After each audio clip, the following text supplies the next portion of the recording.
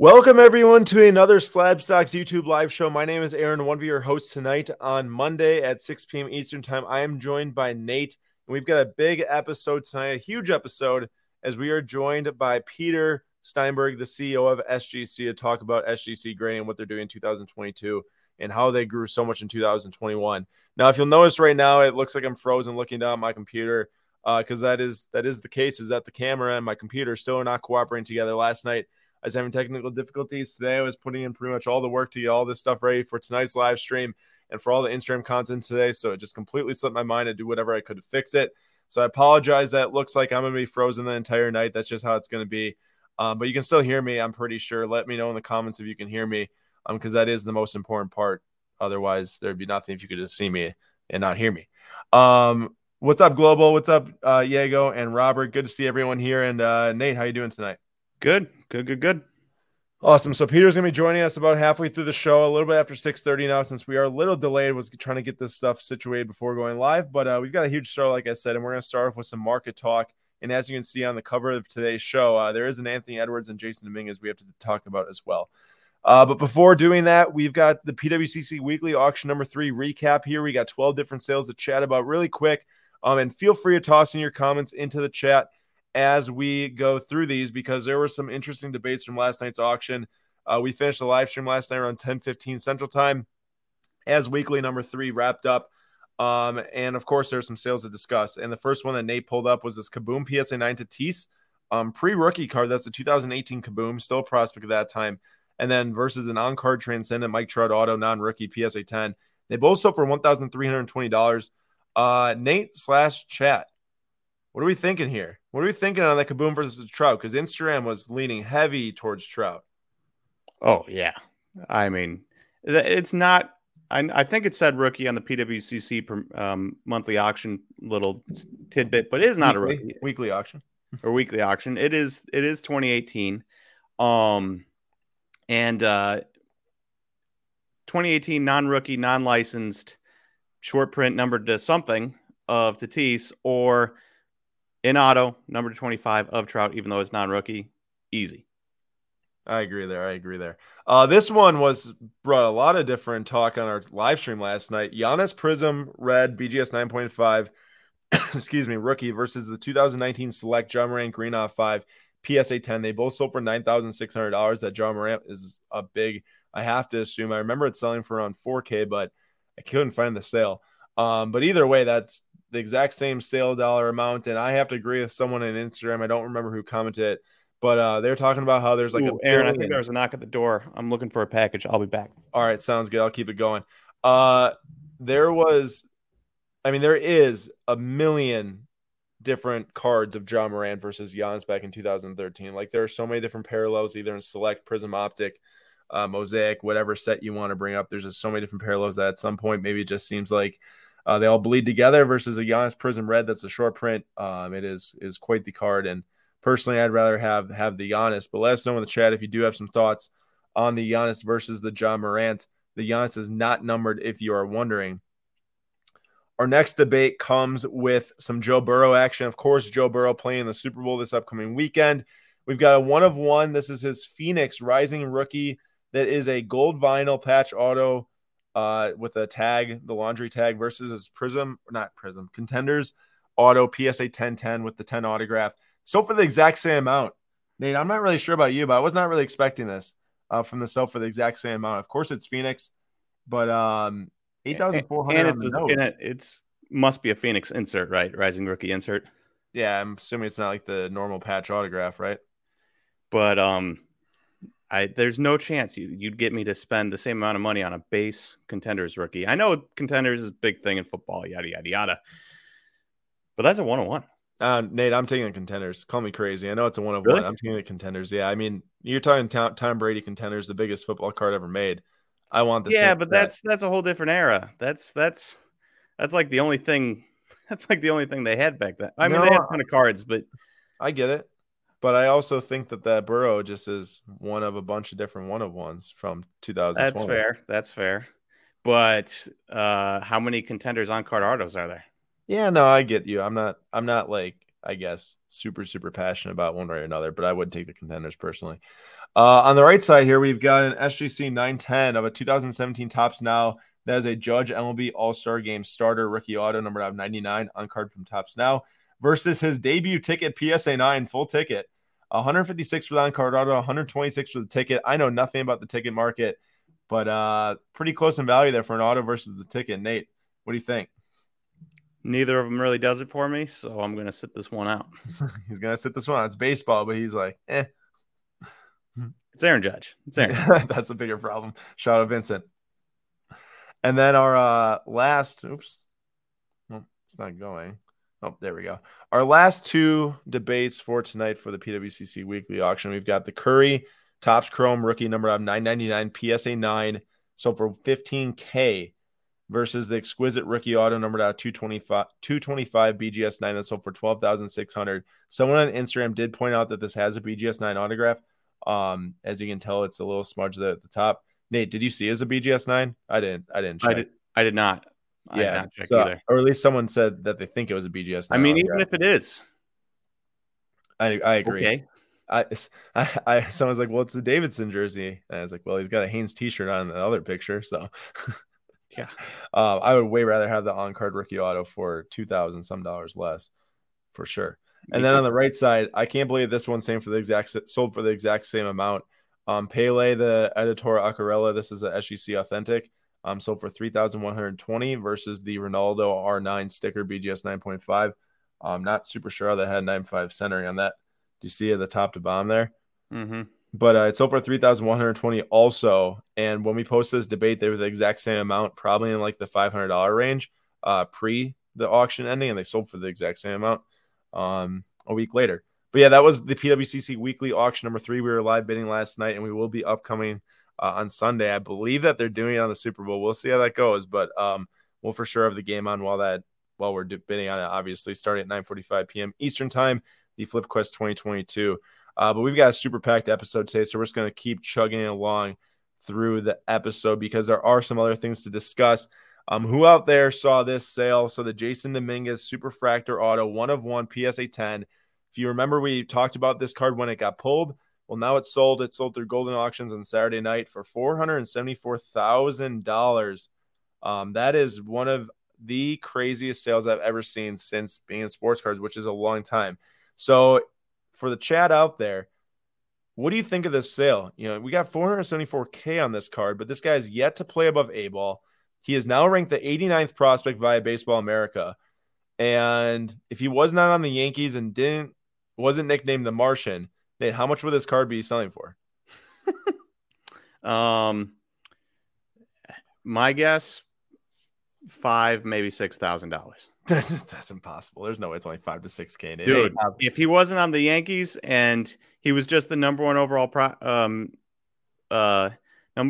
recruit and not have all the hype around him, if he was on the Diamondbacks and was the number one overall international signee from a couple years ago, there's no way this card is worth more than like $6,000. Oh, I would say it's like $20K probably. You know how much money people spend on 101 Superfractor autos? Yeah, that's fair. But he will not be the next Trout. Zachary says his friend says he's supposed to be the next Trout. Nate dismisses that quickly. Yeah, I have a lot of thoughts and none of them are good. What's up, Magic? How we doing? We've got 2 other sales that went down. We're calling this the Prospect Gold Rush because an immaculate 1 of 1 NFL Shield auto of Joe Burrow sold for $534,000. And that same night, the Zion Williamson 9.510 NTRPA number 99 sold for $594K, which is crazy that card sold for more than the Burrow, more than the Dominguez. Because I will say this, although this Dominguez sale is crazy, Nate and I have talked, and if he does have just an insane season, let's say, this thing is probably doubling by the end of the season. If he can, I guess, play up to the hype that was out there, this Zion feels like paying an all-time high at an all-time low perception of what's going on with him and his future. We'll have more to talk about with this card later in the show. But here's where it gets fun, because Nate and I both went through and put together some little things on what we just saw. So let's go, Nate. Let's hear it. All right, so there's 2 slides here, and you'll notice a bunch of big cards, a bunch of well-known cards, and you'll kind of get the picture here. So we've got the Mantle PSA 1.5, the Kobe Topps Chrome Rookie BGS 10, the Verstappen Dynasty out of 10, the Hamilton PSA 9 Sapphire Gold number to 50, the Mbappe Rookie Orange number 25 PSA 9, the Holland BGS 8 Sapphire number to 25, the Vlad Guerrero Jr. Orange Wave Auto PSA 10. Yep, 10. Number to 25. The Gretzky PSA 8 O-Pee-Chee, not Topps, O-Pee-Chee. The Acuna number to 25 BGS 9.5 Orange Auto. The Mike Trout Refractor Auto number to 500 BGS 9.5. The Mahomes number to 25 Tie-Dye XRC PSA 10. The BGS 9 Tom Brady Contenders Auto. The X-Fractor LeBron number to 220 whatever that is, PSA 8.5. And then the SGC 9.5 Michael Jordan. And then if you go to the next slide, you also have a middle bar here. And you've got the Tiger Woods SB Authentic number to 900 BGS 9.5. The Future Watch Sidney Crosby Rookie Auto number to 999, right? PSA 10. PSA 10. The Mega Cracks Messi BGS 9. A Precious Metal Gems blue number to 50 PSA 8 from 2013. So an actual rookie, Giannis. Sometimes, you get Precious Metal Gems of random dudes from random years, but this is a legit rookie. The Herbert number to 25 playoff ticket or whatever, or championship ticket. Yeah, 25. BGS 9.5. The Soto Purple Auto, numbered to 250, PSA 10, and then a 2015-2016 Flawless Patch Auto, numbered to 20, just for kicks and giggles, because I wanted to get Ronaldo in there. And all of these cards combined have sold since January 1st, so a month, basically, since it's February 7th right now. All of these cards since January 1st, and the grand total is $578,000. No way. Are you serious? You could have bought every single one of these cards and pocketed another $16,000 to maybe grade the Ronaldo and maybe grade the Verstappen or bump a couple grades here or there by sending them to SGC. I don't know. But you could have bought every single one of these cards in the last month and a half or a month and a week instead of buying one single Zion. Or you could have just put in a little bit more money and gotten all those verses. You could have put in another $100,000 and bought all those cards instead of the Jason Dominguez. Which you have to imagine someone that spends $474K on a card, especially if Jason Dominguez, could go out and pick up all these for another. I mean, look at that. You have the Mantle, right? You've got the Tiger and the Sidney Crosby. You've got all the sports there. I try to get like every big sport there. But look how many out of 25s you've got. You've got out of 25 of Mbappe. You've got out of 25 of Holland. You've gotten out of 25 of Acuna, and out of 25 of Mahomes, out of 20 of Ronaldo, out of 25 of Vlad. It's crazy. That's crazy. And you have some, Gretzky rookie in there, Brady Contenders rookie auto. That's nuts. Good research, Nate. I like that. I like it. I also did my own little thing here, and I put together this right here, which is Hank Aaron Topps rookie PSA 9. This is a beautiful copy. I mean, just unbelievable. 2003 exquisite limited logos LeBron James auto BGS 9.510 patch auto, and then the Jackie Robinson rookie PSA 8. Now I don't remember exactly in my head how much these things sold for, but I do know what they all sold between like $475K and $550K. So you could have bought each of them. You could have bought these three cards here on the screen, or you could have bought these three cards on the screen: Zion, Joe Burrow, and Dominguez. And I'd actually venture to guess you'd have a little bit more money left over with these three, because I think that these three sold for less than 1.5 million combined, which is just insane to think that you could have some of the finest copies of Hank Aaron and Jackie Robinson rookies, and then LeBron limited logos patch auto for the same amount. Also, this LeBron sold for about 100K less than the Zion. if you want to compare like RPAs, is that insane, Nate? Wait, 100K less than the Zion brings it up to the cost of the Dominguez, or brings it down to the cost of the Dominguez. Pretty much. You could have had that or the Dominguez. Yeah, that's insane. Basically. So, yeah, it is very crazy. Very, very crazy. What you're looking at right now here on the screen, this is our weekly slab number 9. And the reason why this is on the screen is because in the weekly slab number 9, half of the episode was about the potential new number 2 grading company out in the market. And, we have done a lot of our own research. We've done a lot of our own experiences with this. We've been submitting different cards to SGC for the cheap service level, getting them back in quick time, buying these cards at shows, buying really cool and interesting cards like Allen Iverson star dates. I also went and picked up, let's just say, for example, LeBron EX Fleer rookie this weekend. Really interesting raw cards, and using the cheap service level, using the quick turnaround times and seeing what happens. And we've had great experience, and really everything that prompted this all coming more in a social environment, meaning discussions through Instagram, YouTube, and now here on YouTube Live with all of you. And I just want to thank everyone once again for coming. Is this post that got put up by GemRate back at the end or beginning of February. This was a recap of the total items graded in January by PSA, SGC, and Beckett. The PSA obviously graded an insane amount of cards. They are the biggest company. They are the top grading company when it comes to pulling values on gem mint grades. There's really just no debating that at all. And they grade 775,000 cards in January, or items. And SGC grade 81,000 versus Beckett, which graded 61,000, which is a huge discrepancy. Like Nate said, for when you get under 100,000 cards that are graded in a month, the 20K difference is massive. Like, that's no small peanuts there. This prompted a lot of discussion just between Nate and I ourselves, but more so want to bring this to light with everyone on the live stream to get everyone's thoughts as we walk through this episode.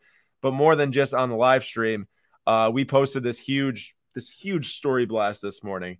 Where Peter, the CEO, is joining us tonight, and because of that, I want to go through and look up as much data as possible on what's happened to SGC cards and values and turnaround times and cost of grading over the last year, and really see what the difference is today. So I explained it right here, like, hey, everyone, there's a lot of chatter about the number 2 sports card grading company. Let's see what happens with the community. I literally was just letting the community vote on these polls. It was open discussion to see what happens with what people think about the perception of SGC versus BGS February 7th, 2021. Sorry, 2022. 2022. Classic. So Aaron doesn't know what year it is. I know. So all the sales data here is via Card Ladder. All the sales histories combined between 14, 15 different data sources over the past 15 years. But all these sales did happen within the last 2 weeks at the most. And I did try to dig up as many examples as I could from different sports, different years, different brands. I was trying to find ones with BGS also selling for more than SGC, just to have it try to be as unbiased as possible. So, hey, yeah, Nate, before you get really into it, I just want to bring up this one comment because it goes with the last thing we covered from Jennifer. And she said, people at this monetary level want what other people don't have, though. And that's a very good take, because the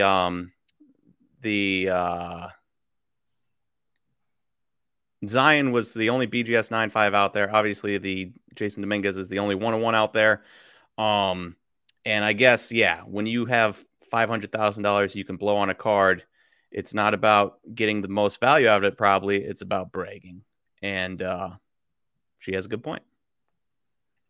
C2C sports cards, the exact same thing. And I get that too.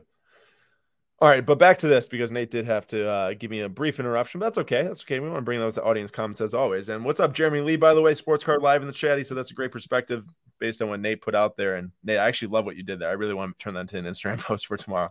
But we're gonna get into this because I've got about 10 minutes right now. I'm gonna put myself at 5:35 Central Time to get on and talk to Peter. Let's start walking through it. So this is just going to be exactly what came from the story post as of 4 p.m. Central Time. This was the voting. So I brought different examples of SGC 10 gem mints, compared them to BGS 9.5 gem mints, took the last sale of each, and just asked people to vote. Which card do you think is worth more? The first slide right here on the left is what people saw first. It was 36% vote for SGC 10, 64% for 9.5. And then I said, which card do you think is in better condition? It was 48% for the SGC 10 gem mint, 52% for the BGS 9.5 gem mint. So more votes came for SGC and what was a better condition card. And then as for the actual sales history, I updated this later in the story post, so people didn't see this at the time of voting or at the time of voting for any of the other cards in today's discussion. But the BGS 9.5 sold for $3,000 on January 30th, and the SGC 10 sold for $2,760 on February 6th. Now, this is the 1998 Fleer electrifying Michael Jordan. I should have made that clear. that this is one of the cards I brought in from the 90s because I want to try to get cards from different eras. So this was our first example. Then we have the second example. I brought in a really ultra modern card. This is a 2019 Prism rookie penmanship Ja Morant sticker rookie auto. The SGC 1010 or the SGC 10 got 35% of the votes for which card do you think is worth more versus 65% BGS 9.5, 48% for what think that it's in better condition than the BGS 9.5, so less than 50% again. Well, actually, less than 50%. Oh, it's actually the same exact voting. Excuse me. It's just all over the place there. It's exact same voting for the Ja Morant versus the MJ.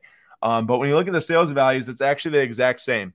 $12.25 on February 6th on auction for the SGC 10. $12.25 on January 31st for the BGS 9.5 Ja Morant Prism Auto. So this is, a way more modern card here, 2019. But this is also before like 2020, 2021 cards because Beckett shut down a ton of their services in 2021. So this is before that. So it would have been cheaper, most likely, to grade this Ja Morant at a point in time with BGS than you can now. Next up is a 2000. This is the UD graded Brady rookie number 1325. So the voting went 43% thought that the SGC 10 would be worth more. 57% thought that the BGS 9.5 would be worth more. That's with no subgrades. But when it came to what do people think is the better condition card, 57% of the votes said the Brady, and 43% said the BGS 9.5 Brady with no subs. So I guess I don't know if it's no subgrades that urge people to vote for the Brady for the better condition card. But when you look at the sales, it was $7,200. This was last night in the PWCC weekly auction number 3 for the Brady SGC 10 versus the Brady no subs 9.5 sold for $59.86 on January 23rd. Now that was 2 weeks ago, and that was before Brady retired. But according to the Card Ladder estimate, that Brady will be worth around $6,700 today based on his market growing since his retirement, which still isn't at $7,200, but it's very, very close. So you could almost call it even after the retirement if this card did sell again, in essence. Now, this time we got another ultra modern card here. This is a 2020 Bowman Chrome Mega Box Auto, Jason Dominguez on card auto. Everyone loves Jason Dominguez right now for, I guess, one reason or another. But SGC 10, people thought that was 35% or 35% of the people thought they'd be worth more than the BGS 9.5. But 51% thought that was in better condition than the 9.5. And this 9.5 has true gem 9.5 all-around subgrades too. So that's interesting. And the SGC 10 sold for $1,000 and the BGS 9.5 sold for $960 2 weeks apart. All right, now we got Brady. I'm just going to start to go through this a little bit quicker. This is a 2020 Prism Silver SGC 10. 42% thought that was worth more. 58% thought the 9.5 was. But 58% thought that the SGC 10 Gem Mint was a better condition card versus 42% thought that the 9.5 was a better condition card. Now, the Brady 9.5 did have 9 centering, so that's probably something that maybe swayed the vote because the subgrades from BGS seem to really, tell people what they should be paying for the card because they think it really does mean something. And then the SGC 10 sold for $605 versus the BGS 9.5 that sold for $675. So that SGC 10 Brady is a little lower there. Now, Anthony Edwards, 40% thought that the SGC 10 would be worth more. 60% thought that the Anthony Edwards 2020 Prism Silver, that's the card we're looking at here, the 9.5 would be worth more.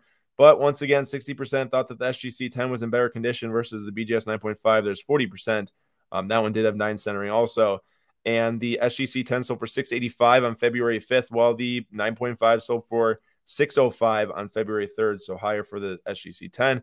This one is one of the most interesting ones to me. It's the Cale Makar. I think that's how it's pronounced. He's a defender for the Avalanche. He's amazing. 2019 Young Guns rookie, SGC 10, 38% of the votes thought they'd be worth more versus 62% for BGS 9.5. 56% though thought that it was in better condition versus the True Gem that people thought 44% that was in better condition. That one just is interesting to me. That is so different. And it is a true gem. It's not like that they had like 9 centering like the Prism Silver Anthony Edwards. Now, the sales values for this one is pretty staggering. February 6th, $627 on an eBay best offer for the SGC 10.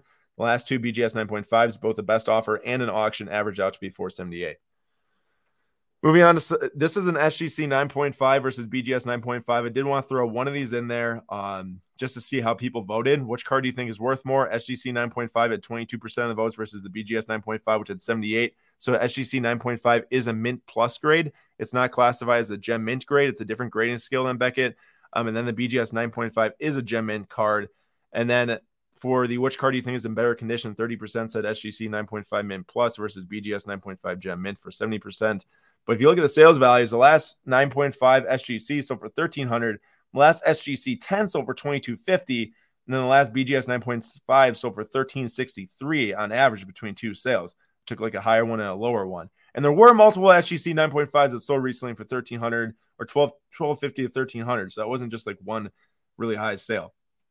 This one's super interesting to me for sure. There's a lot of these floating out there. Obviously, the update trouts, there's like 5,000 PSA 10. So this is a pretty common card. And then I want to get one super high-end sale in here. So I have the flawless SGC 10 patch auto horizontal of Luka numbered at 25 versus the BGS 9.5. 32% of the votes thought that the SGC 10 is worth more than BGS 9.5. But when it comes to which card is in better condition, 49% voted for SGC 10 gem mint versus 51% for BGS 9.5. So that really tightened up there. And this is to be known is that these two sales were happened pretty far apart because the card's so rare. It's hard to find sales that happen super close to each other. So the SGC 10 sold for $33,600 on November 20th, while the BGS 9.5 sold for $34,200 on January 23rd. Hard to really tell how Luka's high-end market has moved since then. Card Ladder estimate says that it might have lost like $800 since then, the SGC 10 since November 20th. But realistically, these things are pretty much the same sales values here. And both those sold through PWCC Premier. Now, at the end, that was all 12 different examples. I summed it up, and I said, if you owned all of these cards raw right now, here's your option on grading them, the cost, and the turnaround time. So per SGC website is $30 per card directly if you submit through the website, and it says right there it's 20 to 25 business day turnaround. If you go on the BGS website, it takes a while to get to even where you can submit or figure out how much it is. But it's $100 per card for no subgrades, $150 for subgrades. And through their website, it says that, well, it doesn't even give you what the turnaround time is. It's unknown. So you're pretty much sending in $100 to $150, not really knowing how long it'll take or when you'll get your cards back. SGC to grade all 10 cards is $300, while grading all 10 cards with BGS is either $1,000 for no subgrades or $1,500 for subgrades. Now, on the right here, here's the total market value of all the cards I just showed you all before this. This sums it all up, and it includes the Trout SGC 10 value because we're comparing the total value of the SGC 10s versus the BGS 9.5. So it's $50,552 total for the SGC 10s versus the BGS 9.5s is $49,042. So this is obviously pretty close. I mean, it's like $1,500 away. That's nothing like insane when it's a $50,000 total value. But it shows a lot when the total cost to grade is $300 versus with BGS with subgrades is $1,500. If you do without subgrades for $1,000, you're probably losing a lot of value off that $49,000 if you do it all without subgrades. I mean, as I said, the turnaround times are unknown with BGS in 20-25 days with SGC. Now, I want to say actually, I'll go through this and then I'll talk after that. Where would you rather send all? And then I asked the audience, where would you rather send all 10 of those cards to get graded, knowing the market value and cost of grading? 64% chose SGC, 36% chose BGS. Which card grading company is doing a better job putting the collector first and being transparent? 79% for SGC and 21% for BGS. So that was one of the furthest away polls of every single question we asked. This was actually the widest spread. Was asking which company do you think is putting the collector first and do you think is being transparent? I will say, just for everyone to know, there was around 1,000 sample size in just about every single one of these polls, so it wasn't like a couple hundred. It was at least 1,000 on pretty much all of these. So 79% SGC, 21% BGS. And the next question was, which card grading company, as of today, February 7th, 2022, is the number 2 in the sports card industry? 54% said SGC, 46% said BGS. Which card grading company will be number 2 at the end of 2022? More people voted for SGC than the previous question, so 64% for SGC versus 36% for BGS. Now, before moving on to some of these DMs I received, I just want to say that the biggest thing about this is that, yeah, the market values are pretty close, right? Like the SGC 10 versus BGS 9.5 market values are extremely close. And a lot of people would say, well, that's pretty much should show it's 50-50 right now, split on what's the number 2 grading company, BGS or SGC. My response is that if we were sitting here 2 years ago and we were doing slab stacks 2 years ago and we try to do this live stream, it would be literally impossible to do you would never, ever, ever find these sales that were this close together. And 2 years later now, we are finding these sales, and not just a few sales. It's a lot of sales. Like, I was looking at all sales, $500 and up, of SGC 10 graded cards in the last week, and is mirroring all of them to the BGS 9.5 sales I could recently that had cards were selling recently. It's pretty difficult to actually even find BGS 9.5s that were outselling SGC 10s. Like, I was trying to find more.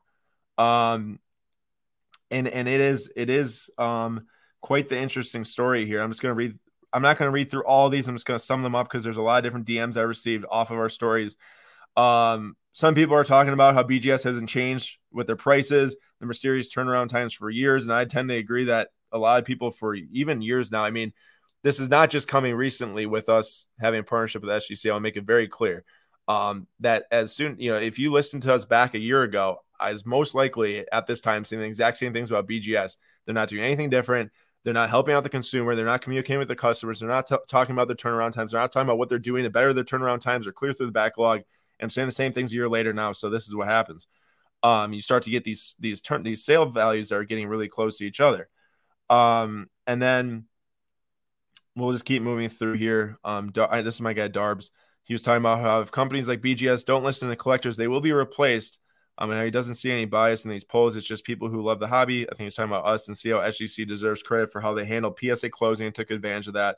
Props to them too, and to you guys, which is true. That is what I saw, is how SGC handled the backlog from how they handled the backlog as excuse me, I just messed up. How they're handling when PSA had the backlog and what they're doing in put in new service times and new values and all that stuff to really help with the collector. And this is the one that I do want to respond to really quick, is that right here. It says, this doesn't seem really fair.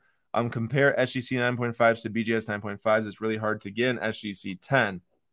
So the reason why we were comparing SGC 10s to BGS 9.5s is because that is the technical grade, the gem mint from each company. Now, when it comes to what the pop report is and the percent that you can get an SGC 10 versus an SGC 9.5 or a BGS 9.5 versus a BGS 9 versus a BGS 10, that's a much greater discussion.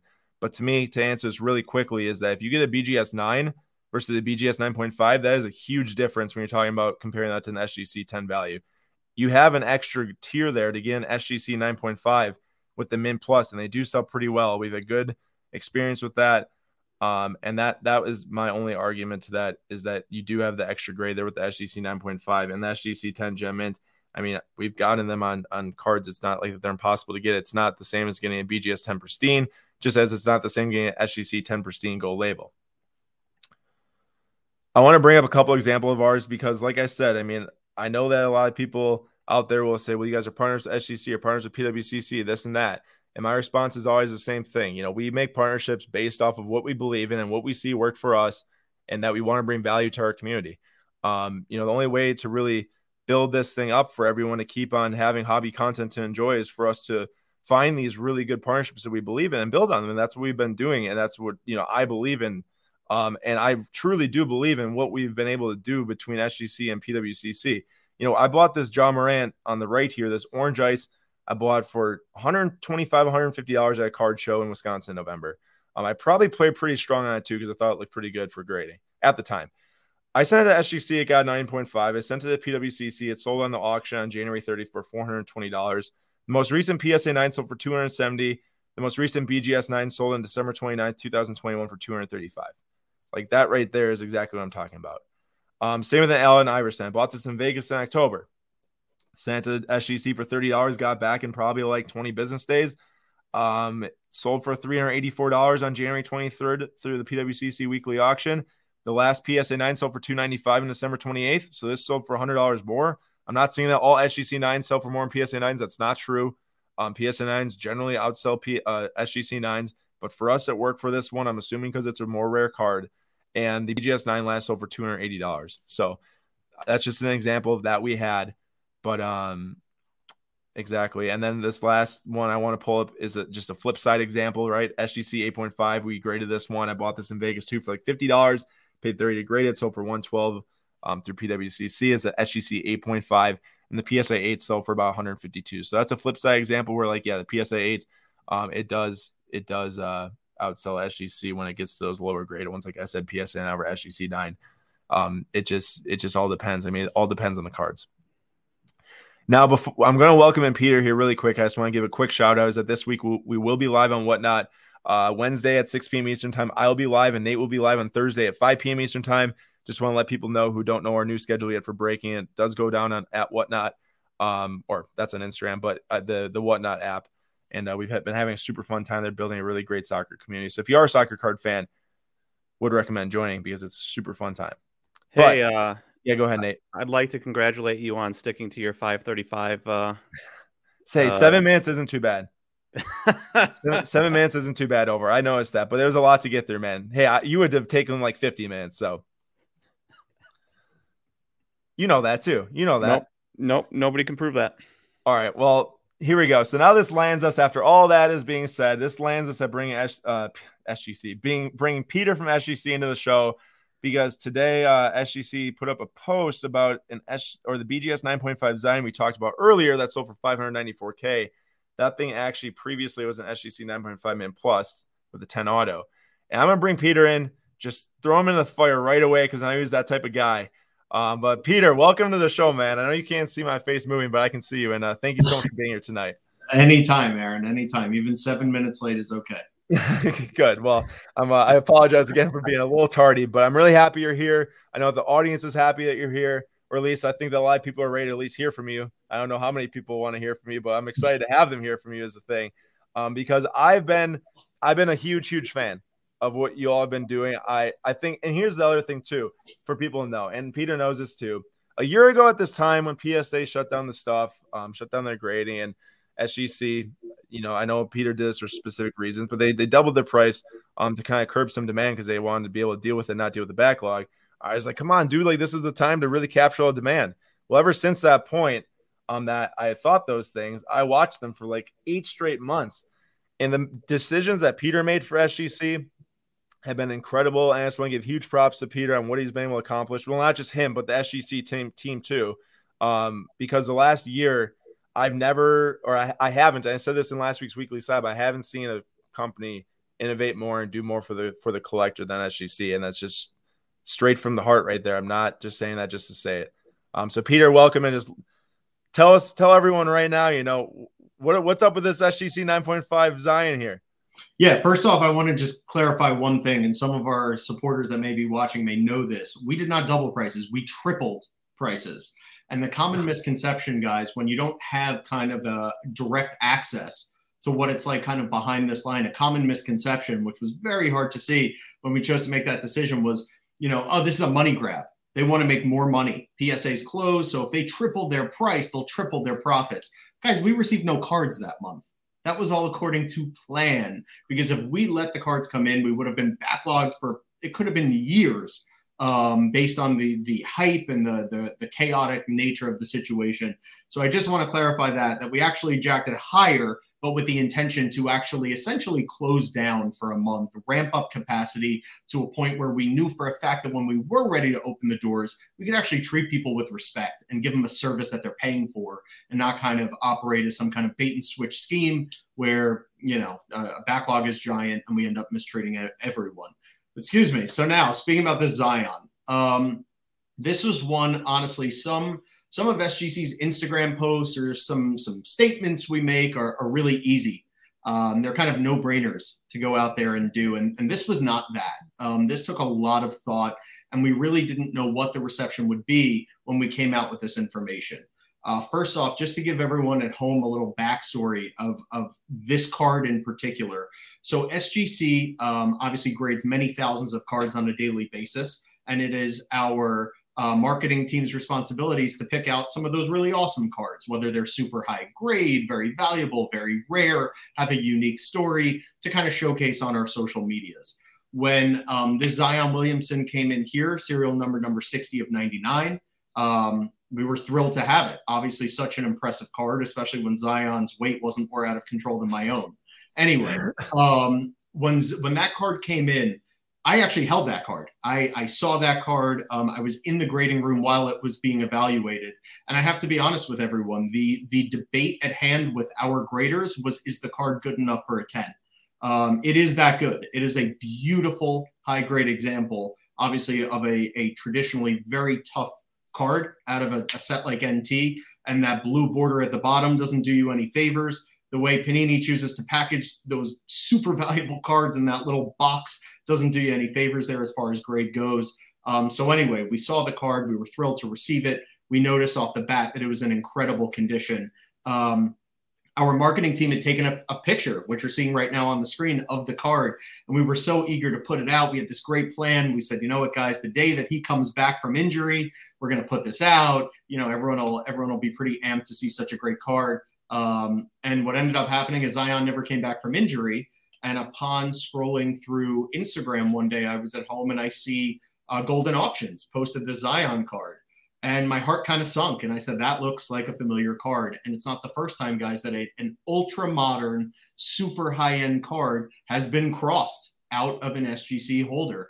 And it became very evident that that's what took place here. I spent a few hours being really bummed out about it because I was thrilled to make that post and kind of, tout the impressive nature of a card like that and the progress that our brand has made, having the ability to grade a card of that magnitude. And what we realized is, probably not best to post it now while it's in golden. But after the card sold, it made such headlines because it broke records, even in the midst, like you alluded to, Aaron, of this not so great news about Zion and this trend that seems to be kind of plaguing this guy. But clearly the card market is still very healthy with a $594,000 sale. But we just really wanted to educate the public on something. And that's that if you paid $594,000, I really hope that even if you're not a fan of SGC, you'd pay something close to that for the card in an SGC holder. And I understand as a collector myself that there are collectors that just prefer the Beckett slab. They like the subgrades, or they like the label or the holder or the whatever it may be. But the thing that I want to make sure is that at the very least, the public is educated about grading and the nature of grading. It's not my job to say what should sell for what, who should sell for more. It's my job to offer my customers as I guess, enjoyable and I guess honorable a grading experience as possible while being transparent. And I felt that we had to come out and just point out the fact that for anyone doubting the validity of SGC's grading abilities on ultra modern high-end cards, it's just not that hard when it comes to grading ultra modern high-end as it is grading vintage high-end, believe me.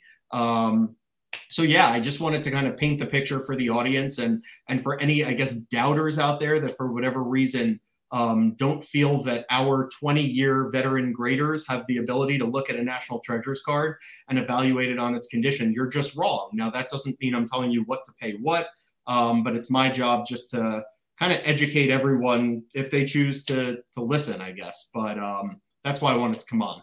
So perfect. Here's a nice ramble.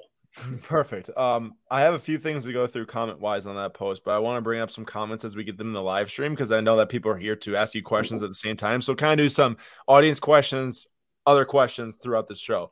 But this is a good one. You talk to us as much as you can, or as little as you can, I guess, because you just mentioned 20-year grading experience. They know what they're doing. Will says, Peter, how do you train new graders? This is such an important topic. Obviously, this is me talking because of how many graders PSA and SGC both need to hire to meet the demand.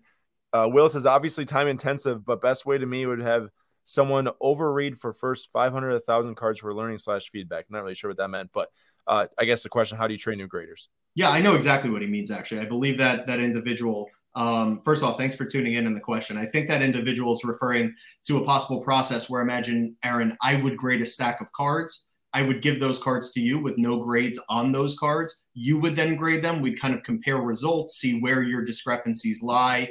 And that's what we know we have to kind of fill in from a training point of view. He's actually not far off with that process, although it is a multi-step process. That little training tool being one of the many tools in our, I guess you'd say, tool belt. So when training graders, guys, the way that SGC does it, and this is a very important fact, I constantly compare us to the Tampa Bay Devil Rays. And the reason is because we have the capabilities. We're always in the World Series. The quality is there, but we don't kind of we grow from within. We train our own people. And some of those people come in a little ahead of the game. For example, Aaron, if you were Nate, entered if I had interviewed you and you wanted a job working at SGC, I'd kind of be licking my chops because, man, you guys have a lot of knowledge, a lot of experience in the hobby that I can build upon. But it's not always like that. So what we do is the education on cards, literally, I mean it, literally starts from the time you are in your interview to the time you are promoted to the head grader of SGC. Here's the way it kind of works. If an employee shines in their department and seems to take a liking to cards, because if they don't, this isn't going to work. The worst graders are the graders who don't want to be grading. So if the employees take a real liking to not only the company and being a part of it, but also the cards, the industry, they oftentimes will get moved somewhere that's even more card intensive, that kind of stretches them further and allows them to dive deeper in. In other words, if we see that they're building, let's say through single A, double A, and triple A, that's when they'll get the call up. However, by no means are they just assigning grades upon entering our grading room. What happens is one of our head graders, and I believe the head grader with the least experience at SGC, I think he's been here 9 or 10 years. So these guys really know what they're doing. And that's kind of exactly what happens. Remember, they come into the grading room with a very wide array of knowledge on cards. Most of our graders don't enter our facility with no card knowledge. But again, the way that it works is they enter there, they're working directly with the head grader. And that's actually a very similar process to what happens to kind of feel out their abilities, what they're missing, what they're overlooking. If, a lot of the time you'll notice someone is great at spotting a card that's off center with 70-30 centering, but they just destroy the card. They're too tight in one aspect, but too loose on another. The bottom line is even after a grader's been training for months and months and months, those cards still don't go unchecked out of our building, which is why you really don't see many grading disasters from SGC, and our 10s look like 10s. And there's a reason the 9.5 is there, because there's a lot of room sometimes between a mint card and a gem mint card. So, the education never stops is my point. And we kind of invest in our graders very early on, far before we ever even can say if they'll end up in the grading room. But it's just about teaching. We have some really, really good teachers here. And luckily, those people are very passionate about cards and the quality of the grades. They kind of help build this place. So they take a lot of pride in passing that torch on to the next generation of SGC graders. I love it. I'm going to bring up another audience question because I think this is a very good question here. I think it affects a lot of people more than just the Q's guy. I want to know if they will lower prices back down to $20. Speaking about SGC, I'm scared to submit right now because I think they might lower it. Let him know, or let him or her know what the plan is. Yeah, I mean, the plan, guys, basically, I'm trying to build our capabilities so that I can just keep making you guys happy. I've said it before. This is not a company that's just holding on for dear life because we're, making a few dollars of profit a day. We are comfortable, guys. You have truly changed the lives of a lot of our employees that so much deserved it. They really worked so hard to build this thing up. And I guess what I'm trying to say is if I can lower price, I know it might sound like, I don't know, it might sound like baloney, but it's just not. If I can lower price, guys, I will. The issue is we actually set a record today for the most cards submitted to SGC on a single day. My point is if I were to lower the prices down to 20, I can promise you that would send the inflow just skyrocketing to a level where it's almost like, well, yeah, now you're paying, less per card, but the level of service you're going to be receiving is just infinitely worse. And that's not what we're in the business of doing. I do want to remind everyone, though, that for someone who's a little more, focused on the cost side of things, maybe they're either a flipper or everyone just wants to save money. Obviously, we do have some authorized dealers, and those guys are great. I mean, we've worked with them for a while now. They're all very trusted, and you're working with a great company in SGC where if anything ever happened, we don't kind of have our people holding the bag. It just doesn't happen here. So I want to remind everyone that those bulk rates do apply, but at the same time, I will be lowering price when I can grow our capacity to a level that exceeds the amount of cards that I just received today, which was a record day, which is great, but also is hard at the same time. That's awesome. Hey, congrats on that to you and the whole team. 4x4 Rubicon. Hello, please ask Hey, Peter if SGC is accepting walk-ins. I'm in Miami and want to grade about 100 of my PC cards and want to avoid having them shipped. Thank you. Yeah, I could tell you stories, Aaron, from when I was first hired by SGC. If someone walked in our door, I mean, we would just roll out the red carpet and learn their name, and almost like the whole team would come out and thank them for their support. Unfortunately, now we have just grown so big, and the footprint of SGC is just so much wider than we could have ever dreamed. And I think in lieu of that, we have COVID. There's a lot of issues that just make the walk-in service unavailable right now. The thing to remember about SGC, guys, is that when you send your cards to us, we open them that day, maybe the next day if it was a really, really busy day. But there's just no funny business. There's no long delays. I know it almost seems counterintuitive because you may be literally right down the street and you can't just come by. But there is a reason for that, and it's basically to keep our employees doing what they're paid to do, which is essentially to process the cards rather than to be taken away from that. And it is kind of an all hands on deck operation. And I'd be lying if I said we have a whole lot of space in our office to, sit customers down and kind of wine and dine them, because we have just exploded. And as you can imagine, the operation takes up, I would say, pretty close to 99% of our office space. Nate, it sounded like you had something to say? Well, actually, it was just a tidbit for you. Can you adjust this so that we are all... Do you need this post up still, or can we get Peter? I do. On the screen? I do need it up. We're about to go into something else here. I just want to bring up some more audience comments. Okay. It's there for I just want to say too, Aaron, I want to always say this. Sometimes I'll do speaking engagements and people assume I'm in some kind of crazy rush to get out of here. I just want to say I will sit here all night answering every question for everyone. So if this live stream ends, guys, it's because of Nate and Aaron. It is not me scooting these guys along. I love doing this. This is my favorite part of the job, and I mean that. It's just so surreal that I'm the guy who, is being asked these questions. Yeah, no, that's perfect because we have a lot here. I mean, there's also still stuff left on the presentation, so we're going to keep going. Awesome. I got more questions to ask you in general. I just want to bring this up, not a question, but I want to point out that Larry said that he's used SGC for 20 years for his vintage cards, and the grades have always been more consistent than PSA. Just got back some modern hockey with no complaints, basically what expected. And I would say, for me, getting multiple submissions back now, I've graded nearly 100 cards probably with SGC, maybe a little bit more than that.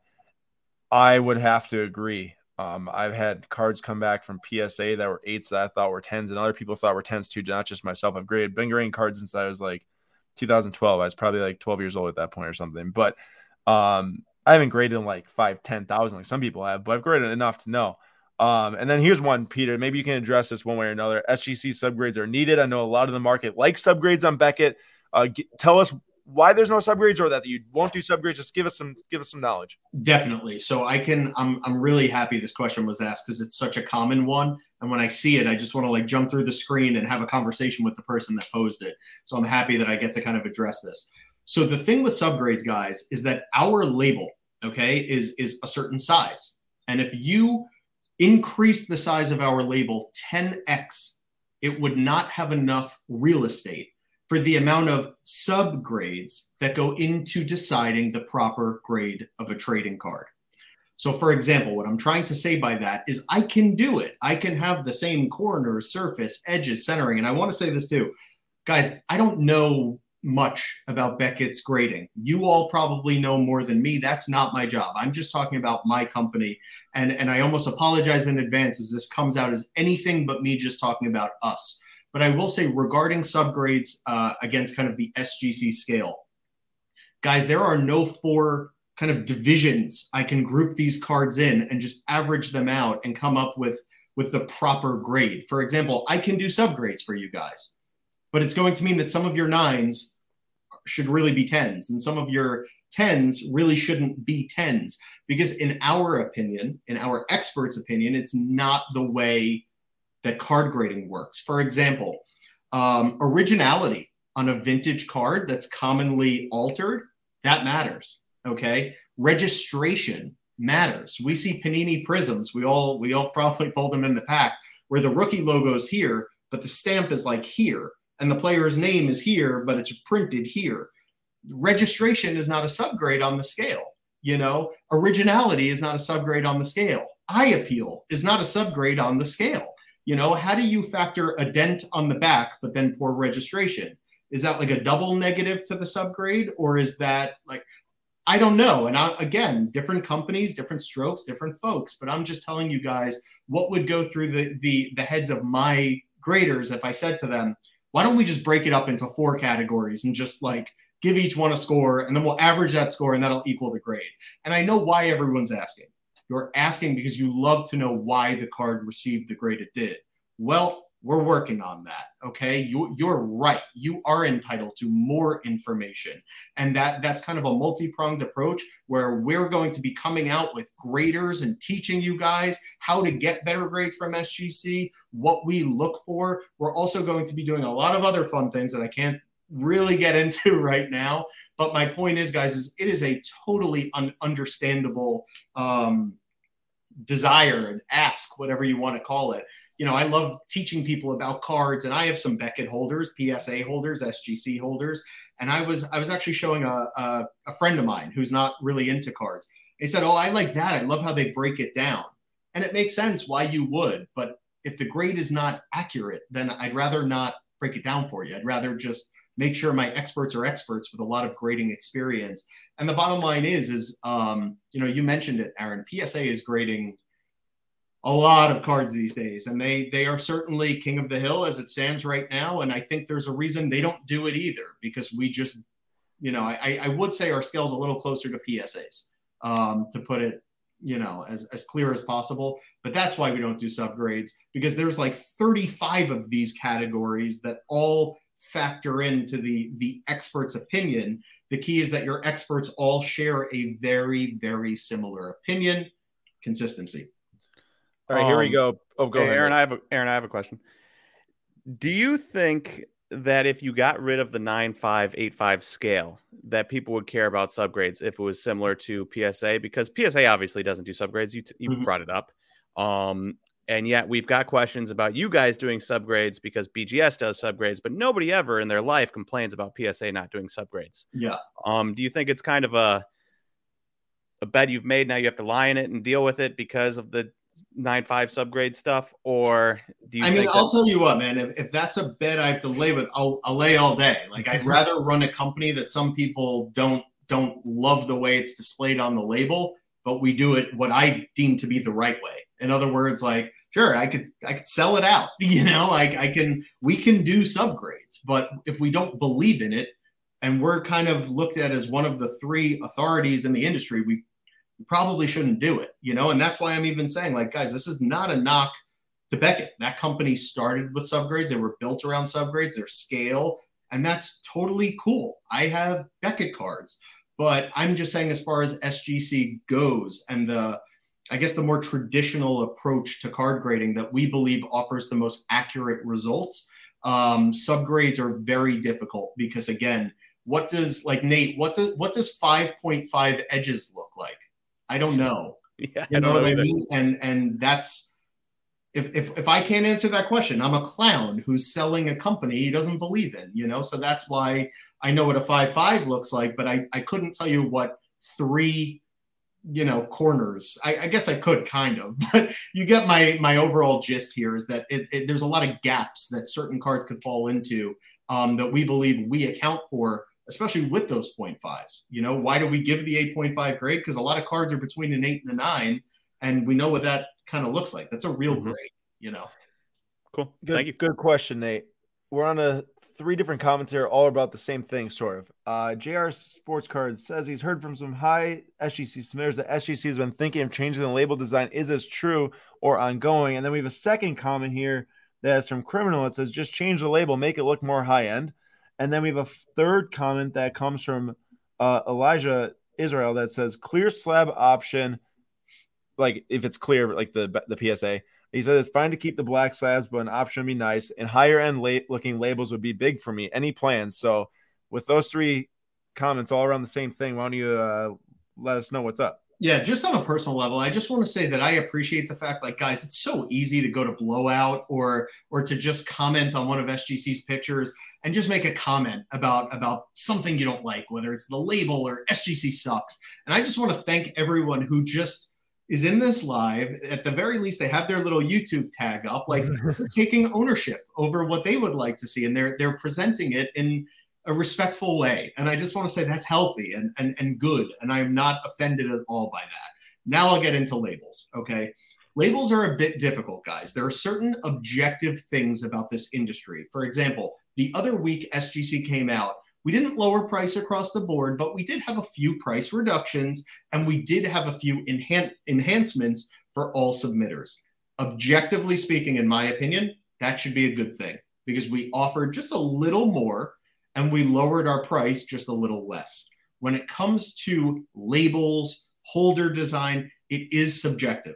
It is harder to please everyone. I can promise you guys that the best we can possibly make it may have an 80-20 like to dislike ratio with our customer base, which makes making any changes very difficult. In addition, continuity is important, and we'd like to make sure that every collector who owns any slab of SGC just feels good about their card. You know, they put their support in us, they choose to collect our brand, and it's important that they kind of feel like our brand has their best interest in mind. Having said that, yes, we are thinking of everything. And I don't know if that cough went well, but that was a yes through my cough. We are thinking of that. We are thinking of, I mean it, guys, everything.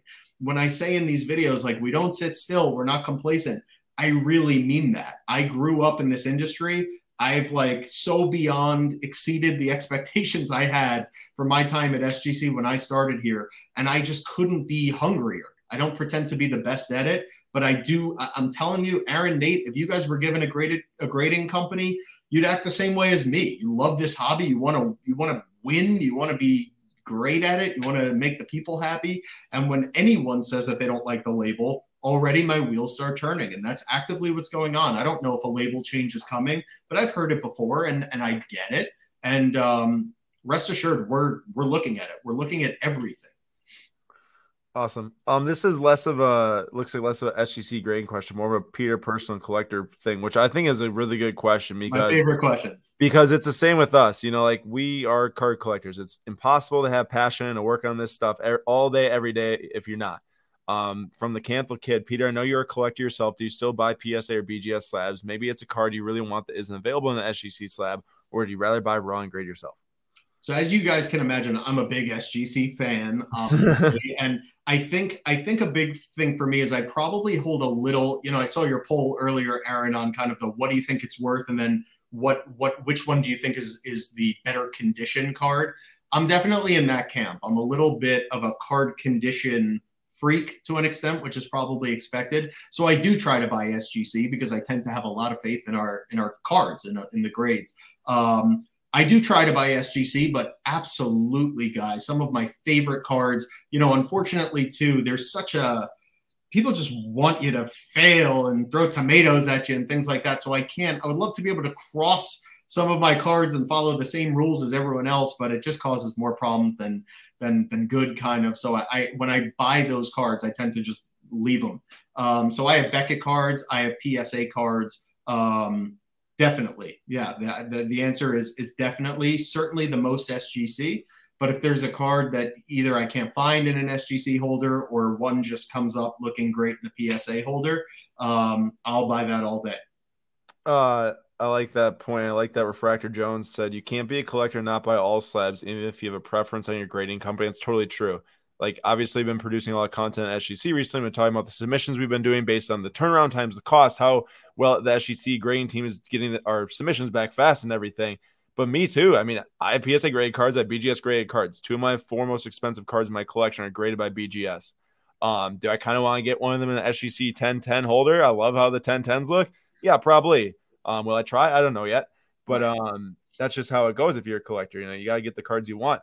Thomas here's got a good one. I saw him ask this earlier, so apologies for not getting this up quicker, Thomas. But what else is new that's coming to SGC? Any chance of a membership with quarterly discounts on certain cards, years, etc.? I know PSA used to do that a lot back in the day when card grading wasn't insane like it is now. Yeah, I mean, honestly, guys, there's a lot of ways I could grab your money, and it's cloaked as if I'm helping you, like calling you a member of something. Or I could just treat everyone like they're a member of the tribe of SGC because you choose to submit with us. Like, I could have made a membership that only allowed those people to access the 5 and 10 day and give them this much off per card, but they're paying this much up front, so I'm doing better. My point is I personally don't see a need to have an exclusive club that people have to pay into to offer those people certain things that I'm only offering if my profits are there. In other words, I'm not going to offer you something that I'm losing money on. So you're kind of being taken for a ride, most likely somewhere along the way. I'd rather just treat every customer as if they're our one and only customer. And I think anyone who's ever had an issue with an SGC card, which do come up, you probably noticed that whether it was Brent emailing you about those cards or Brian speaking to you on the phone, we really treat all collectors like we are thankful to be receiving their support. And with that, I would be lying if I said that I was looking into a membership program. To me, it just doesn't suck to be able to pay, as low as $23 a card and get your cards back in, 2.5 weeks right now, whatever. It's we're doing our best. Here's a good one from Nicholas Hayes. Will SGC have an app like PSA scan for pop reports? It's almost like see my answer on labels. Yeah, we're looking at everything, guys. And if there's an app to be had, we're working on it. So the answer to that is, I don't like to commit to these things because then people circle back a few weeks from now and they say, well, where is it? But I also love being transparent. So I'm kind of at this crossroads. But the fact is, guys, is we are looking to innovate on all cylinders, which may be the label. It certainly tech never hurts. I was really proud. The way I described it to my team, we had a team meeting where I gave them the heads up over what we've been developing and what we were going live with during the last updates. And I said, guys, one thing I'm really proud about is that when it comes to grading accuracy and consistency, I am very confident we're up there with the best of them. When it comes to turnaround time, we're frankly untouched. Our customer service couldn't be better or let me know so I can fix something. My point is that we've been winning so big in these categories, but there's always been one that SGC just doesn't do well in. And that's kind of the universe around the cards themselves. We were always great at grading correctly and giving you that slab back. But the fact that we were able to just make a few tweaks, nothing, changing the world, but to the process where you can see your images a little faster, you can enjoy them while you're actually receiving your grades themselves. And then obviously the cert lookup feature with the images is a huge security feature. So my point is SGC's traditionally won in certain areas and lost big in others. And it meant a lot to me that we just made this much progress in an area that I think a lot of collectors have felt that we've been lacking. Awesome.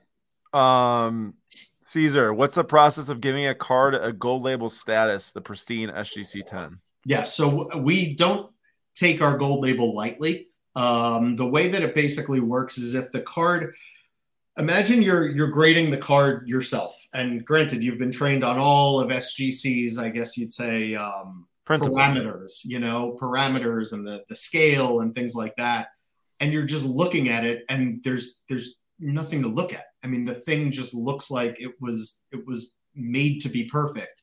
That usually calls for a gold label, honestly. And remember, there's so many intricate factors that go into a card's grade. People don't realize on an issue like 2019 Prism, centering's quite easy because you have kind of those almost like a border to the left and right. But when you get to 2018 Topps Update, for example, you just have the logo and the little banner at the bottom. Centering's a bit more ambiguous there. We really only give the gold label unless we are absolutely sure that the card deserves it. And that it's not easy. People don't realize that I would say 99.5% of cards out of the pack don't call for that gold label, and just handling it and putting it in a card saver or a penny sleeve. If anything happens at all, you've now killed your qualifications for the gold label. So it's a really hard grade to get, and I think for good reason. And the reason we do have it though is, we gold labeled a Michael Jordan rookie, and talking about that lack of subgrades that we need to make the best decision every time. That card came from a collection that was about as new to the hobby as it gets, super, super fresh, The cards were amazing. They were all off center, this 86 Fleer set. They all looked somewhere in the range of 8 and 9, but they were amazingly sharp. It was just centering as the issue. And we're going through the cards and we get to the Jordan rookie, and it was literally the only one out of the group that was just dead on. And it was so fresh, and it was so obviously unaltered in every single way that kind of helped catapult that card to the top. Our graders basically said, this is the best Jordan rookie I've ever seen in 20 years. And that was all we needed to feel like we were making the best decision. I love it. Rick, any chance SGC will offer new slab that's clear opposed to tuxedo style? I think you answered it earlier, but just really quick, you can give an update on that. Yeah, I don't think, I got to be honest, guys. I don't think we want to move away from the look itself. We more want to bring you an even better one, if that makes sense. And a lot of the time I prefer, especially for all those SGC collectors out there that love the look of the slab, I think that instead what I would do is just try, hopefully, to tinker in ways that would make you like it more. But let me just say, guys, I am a collector myself, and I know how harshly I evaluate my cards, let alone like the entire product altogether. So I hear you guys. The one thing I'd say is there is definitely a little bit of kind of a correlation between people holding the slab, owning the slab, and it warming up to them. You know, so what I would say is if you've never held an SGC slab and you feel like you don't like it, my advice is buy the cheapest one you could find on eBay for, the few bucks and hold it and see what you think. But if you've done that and you don't like it, again, I wish that wasn't the case. I'd love to have the best slab in the world that everyone loved, but just know we are actively looking at everything across the board to make it better, not worse. I've really had the SGC slab grow on me, particularly in like the white based cards or colorful based cards where there's like thick contrast between the card itself and the SGC slab, the black tuxedo slab.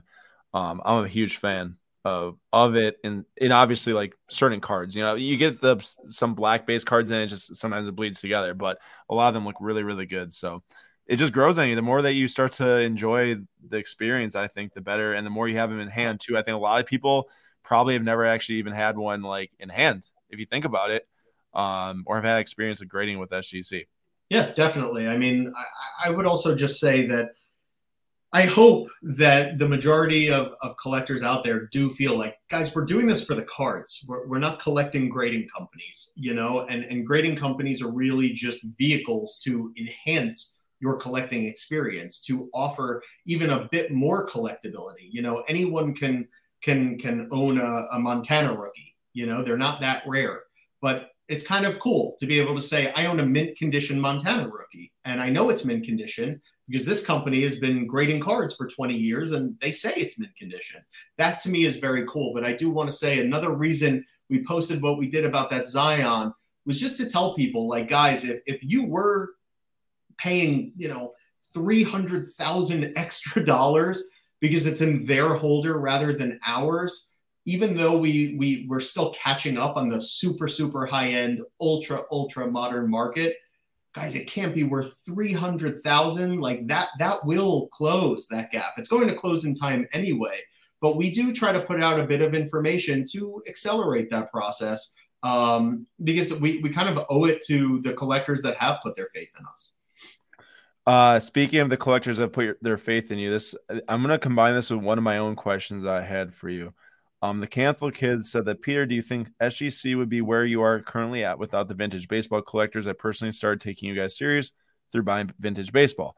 Now, I also had the question from a perception of vintage only for many years, many years, that the card industry looked at SGC as vintage only. Why would a modern card ever be an SGC slab? But now it's way different.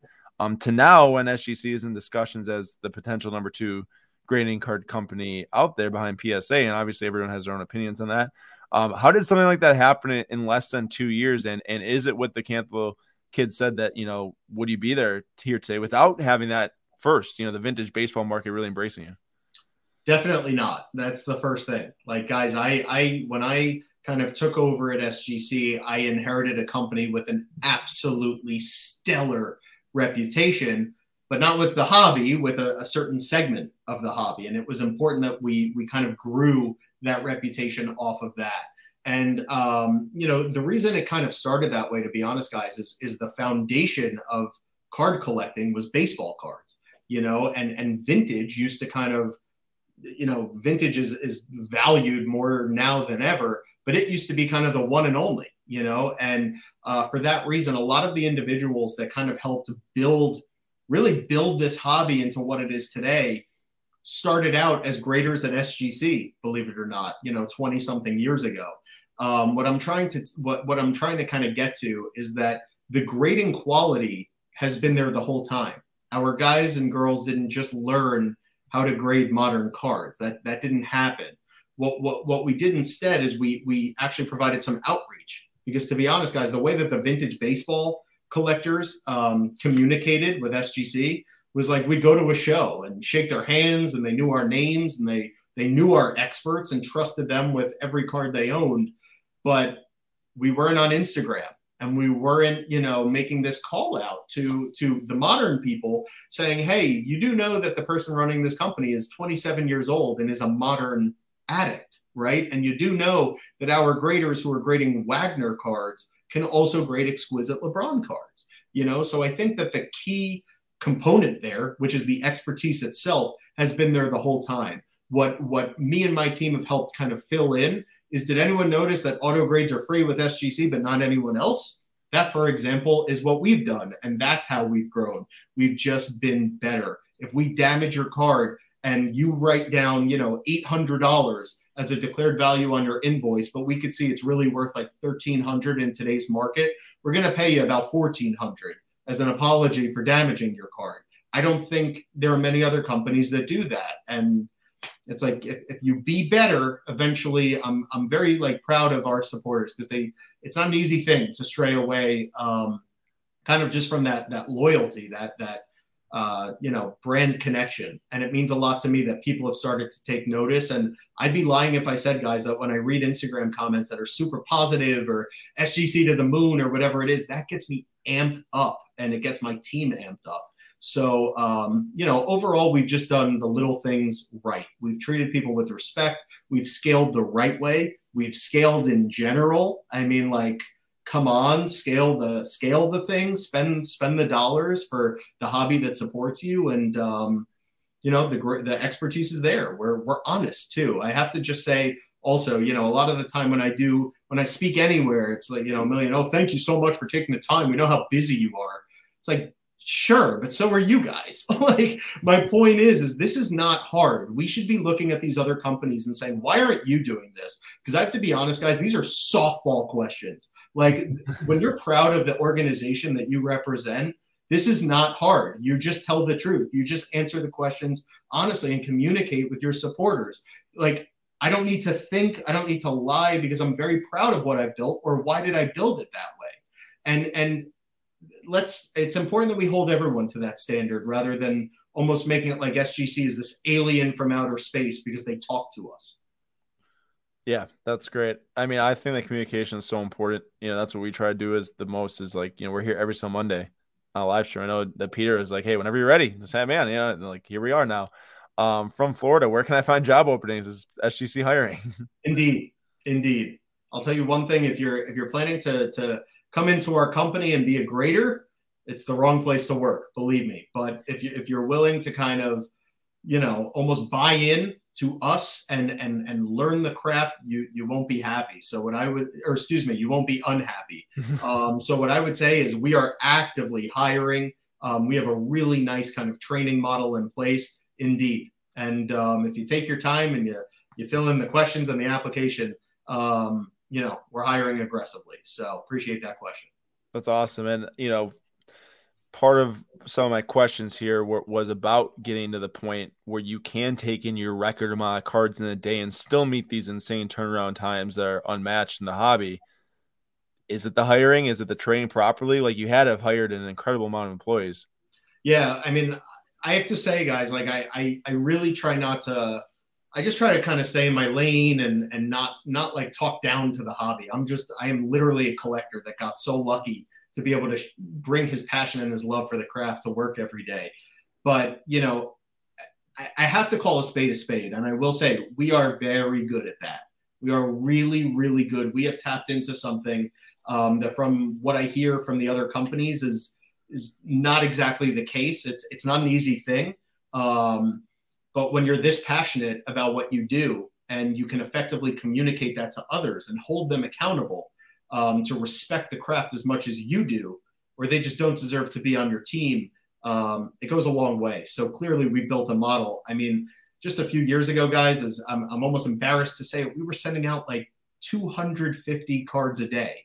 And we're now sending out over 5,000 cards, many, many times a week, call it.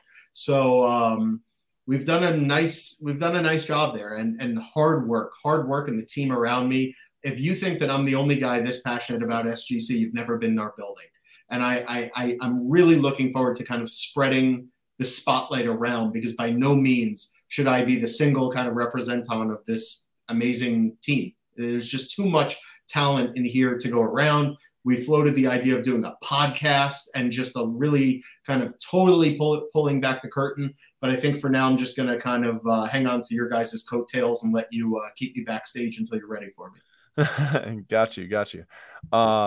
Bishop says, Peter, will SGC be set up at the Culture Collision in Atlanta? If so, will we be accepting cards at the show? And just in general, is there any show plans for 2022, or is it logistically hard to do? So I have a board right here, and that board it's a big board, and it is filled with these different kind of objectives and things that we're working on. And one of those is having more of an outward reach. You know, it's really great to be able to sit down at your computer when you're interested and hear maybe some of this info, or learn more a little about kind of SGC and who's running the show there and how they operate.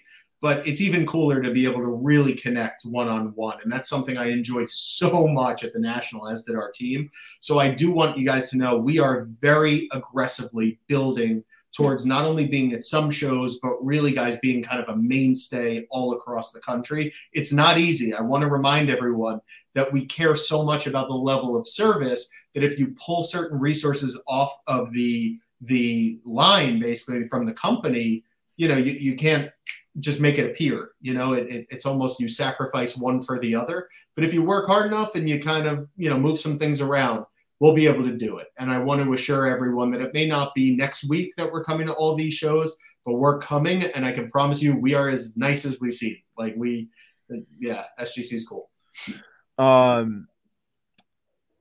I like this one from Alex White. What goes into grading a Honus Wagner? Does the whole place shut down to look at it? And I'm assuming you've been there for years and years now. I'm assuming you've seen at least one come through the building.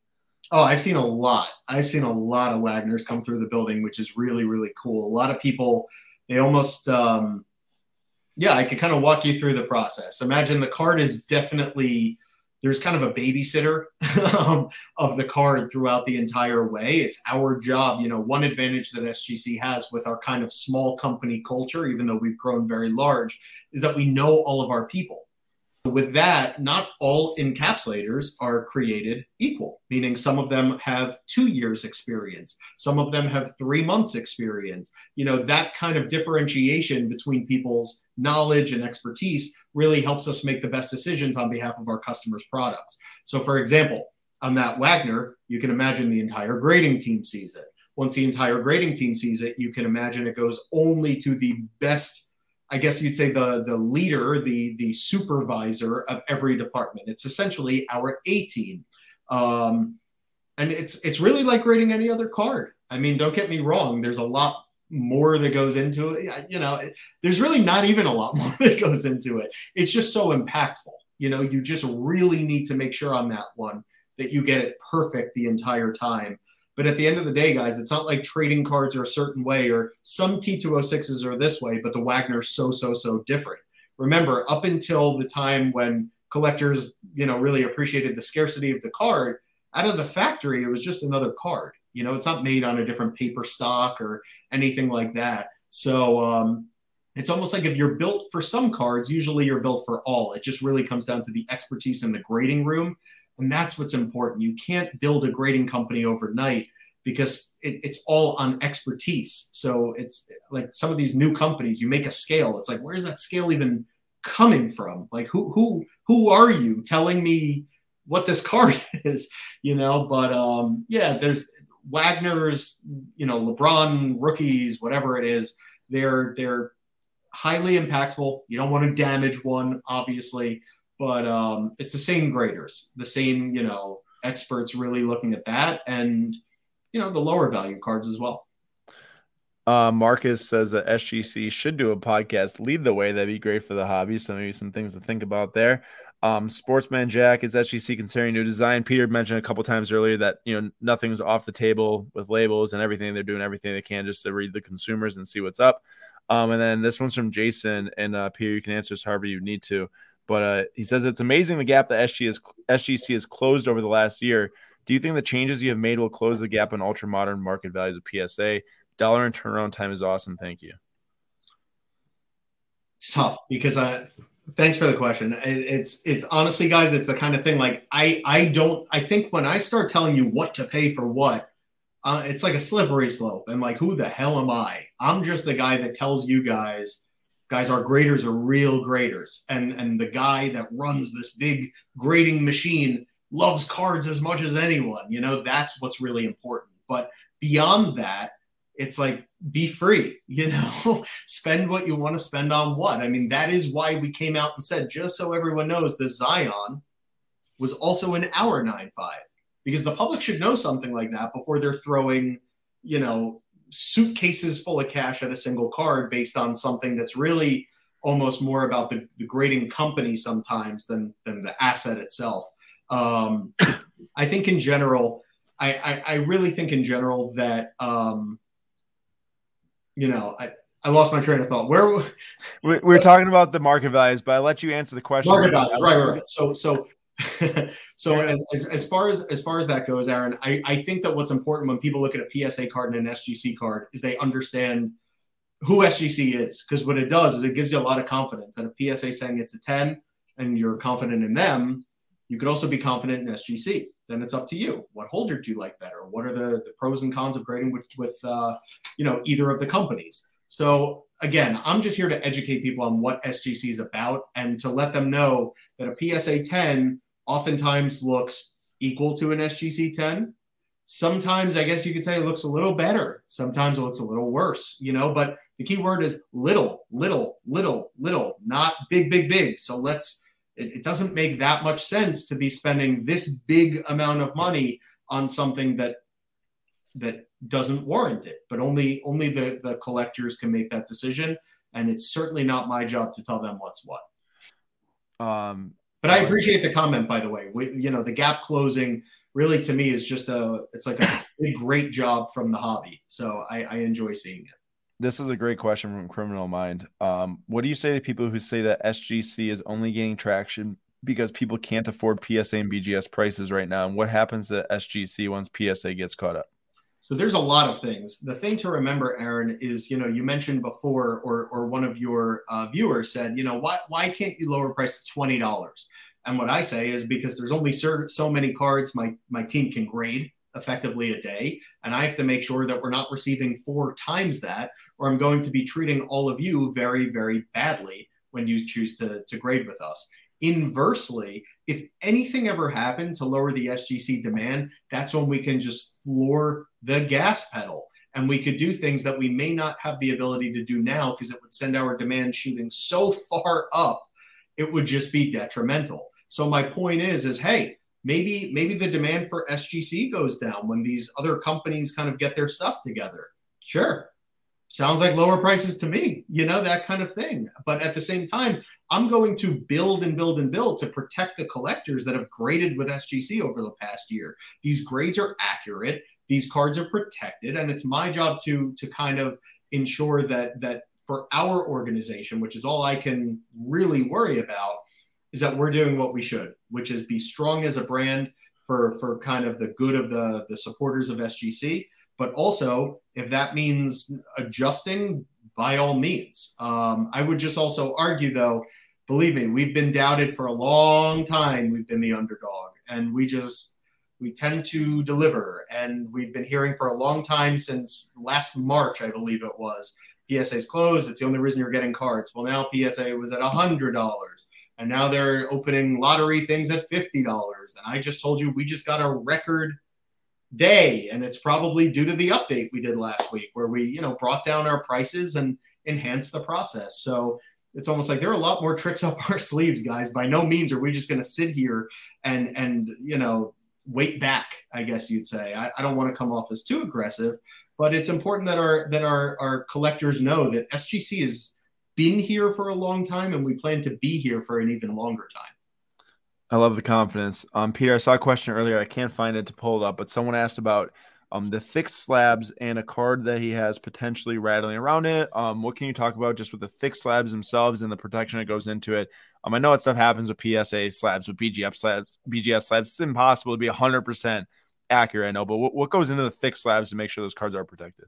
It is. It definitely goes on with everyone, and it is very difficult. I've actually received cards in the mail from one of the other grading companies where I had an issue with the card, but from my perspective, being at the grading company, I was almost like, I hear you, bro, like that kind of thing. It is so difficult to come up with the perfect shape and size based on thickness, but also surface. For example, like immaculate cards, that foil, you blow on it and it just rubs off. There's so many different factors that go into protecting these cards that all you can do as a company that's paid to do so is just do everything in your power to protect every single one as much as you can. But there are times, we have many holders. We have hundreds and hundreds of these frames, the insert sizes, but even still, there are so many tens of thousands of different kinds of cards, or even more than that you tend to, it's almost like this cat and mouse game of trying to keep up with the sets and the die cuts and the thicknesses, tops, what is it? Not definitive, diamond icons. Nate, you're a baseball guy. The diamond icons, there's cleat cards that are this big. It's like, what are you going to do with that, man?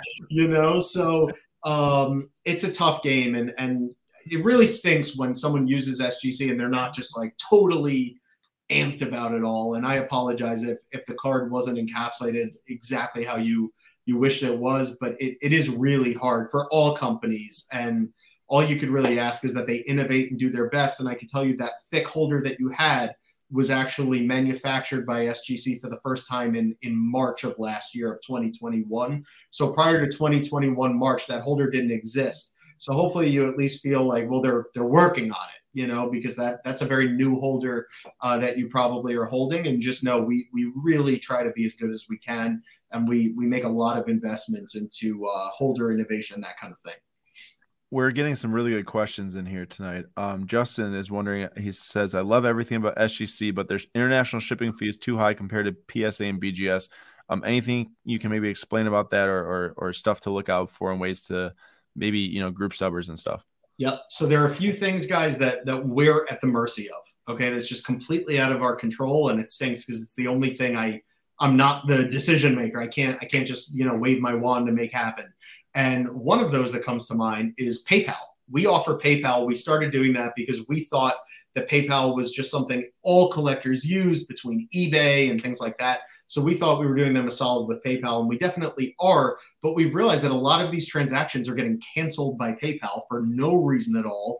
We are going, to the end of the world to solve this issue with PayPal, and they're PayPal, and they don't treat us like we matter. So it's difficult with PayPal. Another one is international shipping fees. We are constantly on the phone with customs of these countries and things like that to make sure that they understand that these cards were not bought from SGC, rather they were owned by the international individuals who sent them in for grading. So what tends to happen is customs is an issue across the board. It's country by country. I think we had sent a card.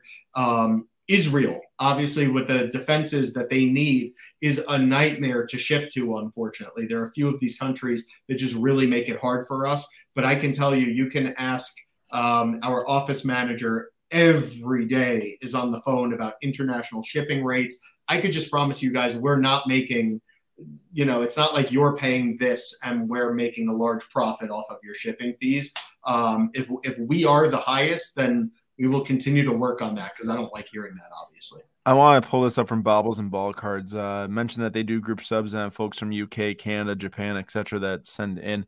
Many of them have been using Ship My Cards for return shipping. I don't know if you have an account with them or not. Yeah, Ship My Cards handles a lot of international shipping for people overseas that want to get cards graded or buy cards, and they stack them up and then send one big package back home for a cheaper shipping cost. Definitely looking to Ship My Cards. Whoever made that comment, I think it was Justin. Let's see here. Tom, does SGC grade the 1986 Monty Gum Wrestling All-Star cards? They're a bit smaller, and I know PSA does, but I would prefer to see him in a tuxedo, to be honest. Well, I appreciate the support, Tom. I have to be clear. I don't want to come off as a know-it-all. I'm not familiar with that set. I would think if it is a licensed set, it looks like you included Monty Gum there, so there is a manufacturer in a year. I'm not sure, but I'll tell you what, if you were to email support@gosgc.com, we're standing by to answer the question. And if you do it right now, you'll probably wake up to an answer early tomorrow morning, letting you know if we do grade that issue or not. Unfortunately, I don't have that knowledge off the top of my head, which I apologize for. So we have some comments here that are not questions, but SGC grading may be undervalued, but not for long. Good to hear from a leader, says Jed. And then David, thanks for coming on and being transparent, Peter. And then there's one more in here that Jason says, thank you so much for answering and for the transparency I've seen from your company. So just some nice words about SGC. And then there's something here from Dylan, who might be new to grading. Who is SCG? It's SGC. Now you have it right, now that I said that. But have tons of cards he's just getting back into it. Do you charge extra for old cards, old rookie like PSA does? Well, that's a general rookie. Is this a Ruth rookie or is this an Ernie Banks rookie in a 2.5? Those are two different things.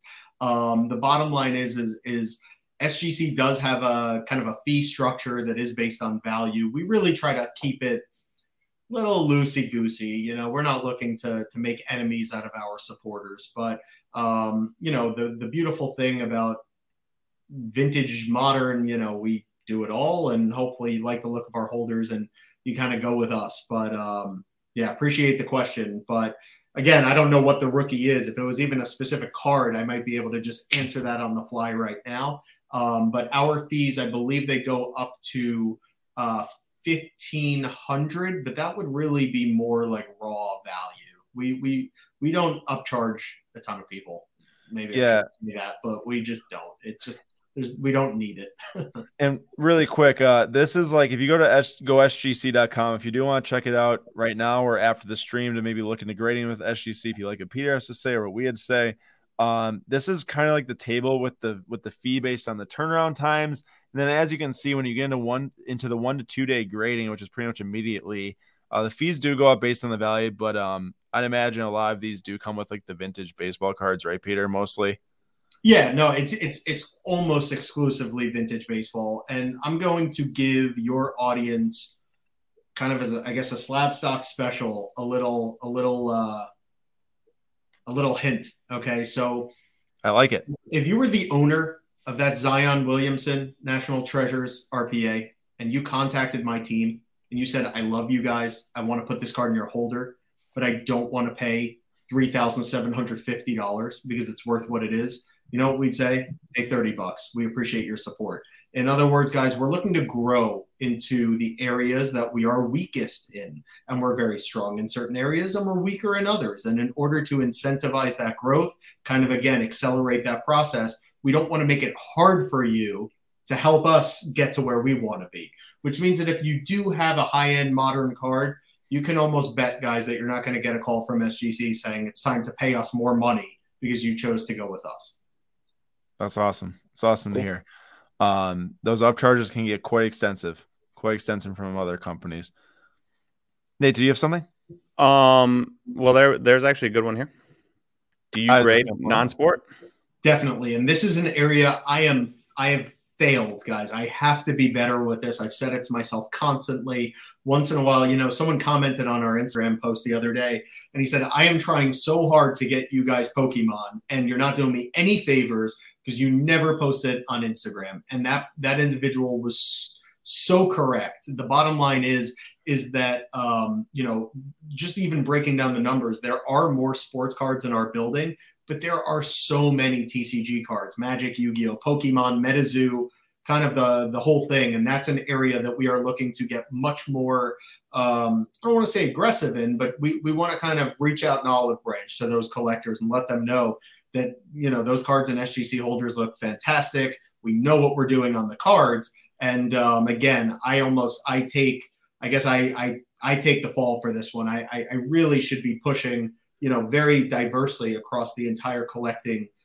spectrum. And I'm going to be honest, I'm a sports card collector myself. I do fool around with first edition Pokemon because it's what I collected when I was a kid, but nothing really beyond that. But a large portion of our staff are almost very much the inverse of me, where they know a lot more about Charizard than they do about, whoever. And we'll get better with that. I want to let everyone know that. But the answer is yes, we grade Pokemon very accurately. We have a lot of experience doing it. Pokemon cards have been around since very early on. So is SGC. We've been seeing them for 20 years.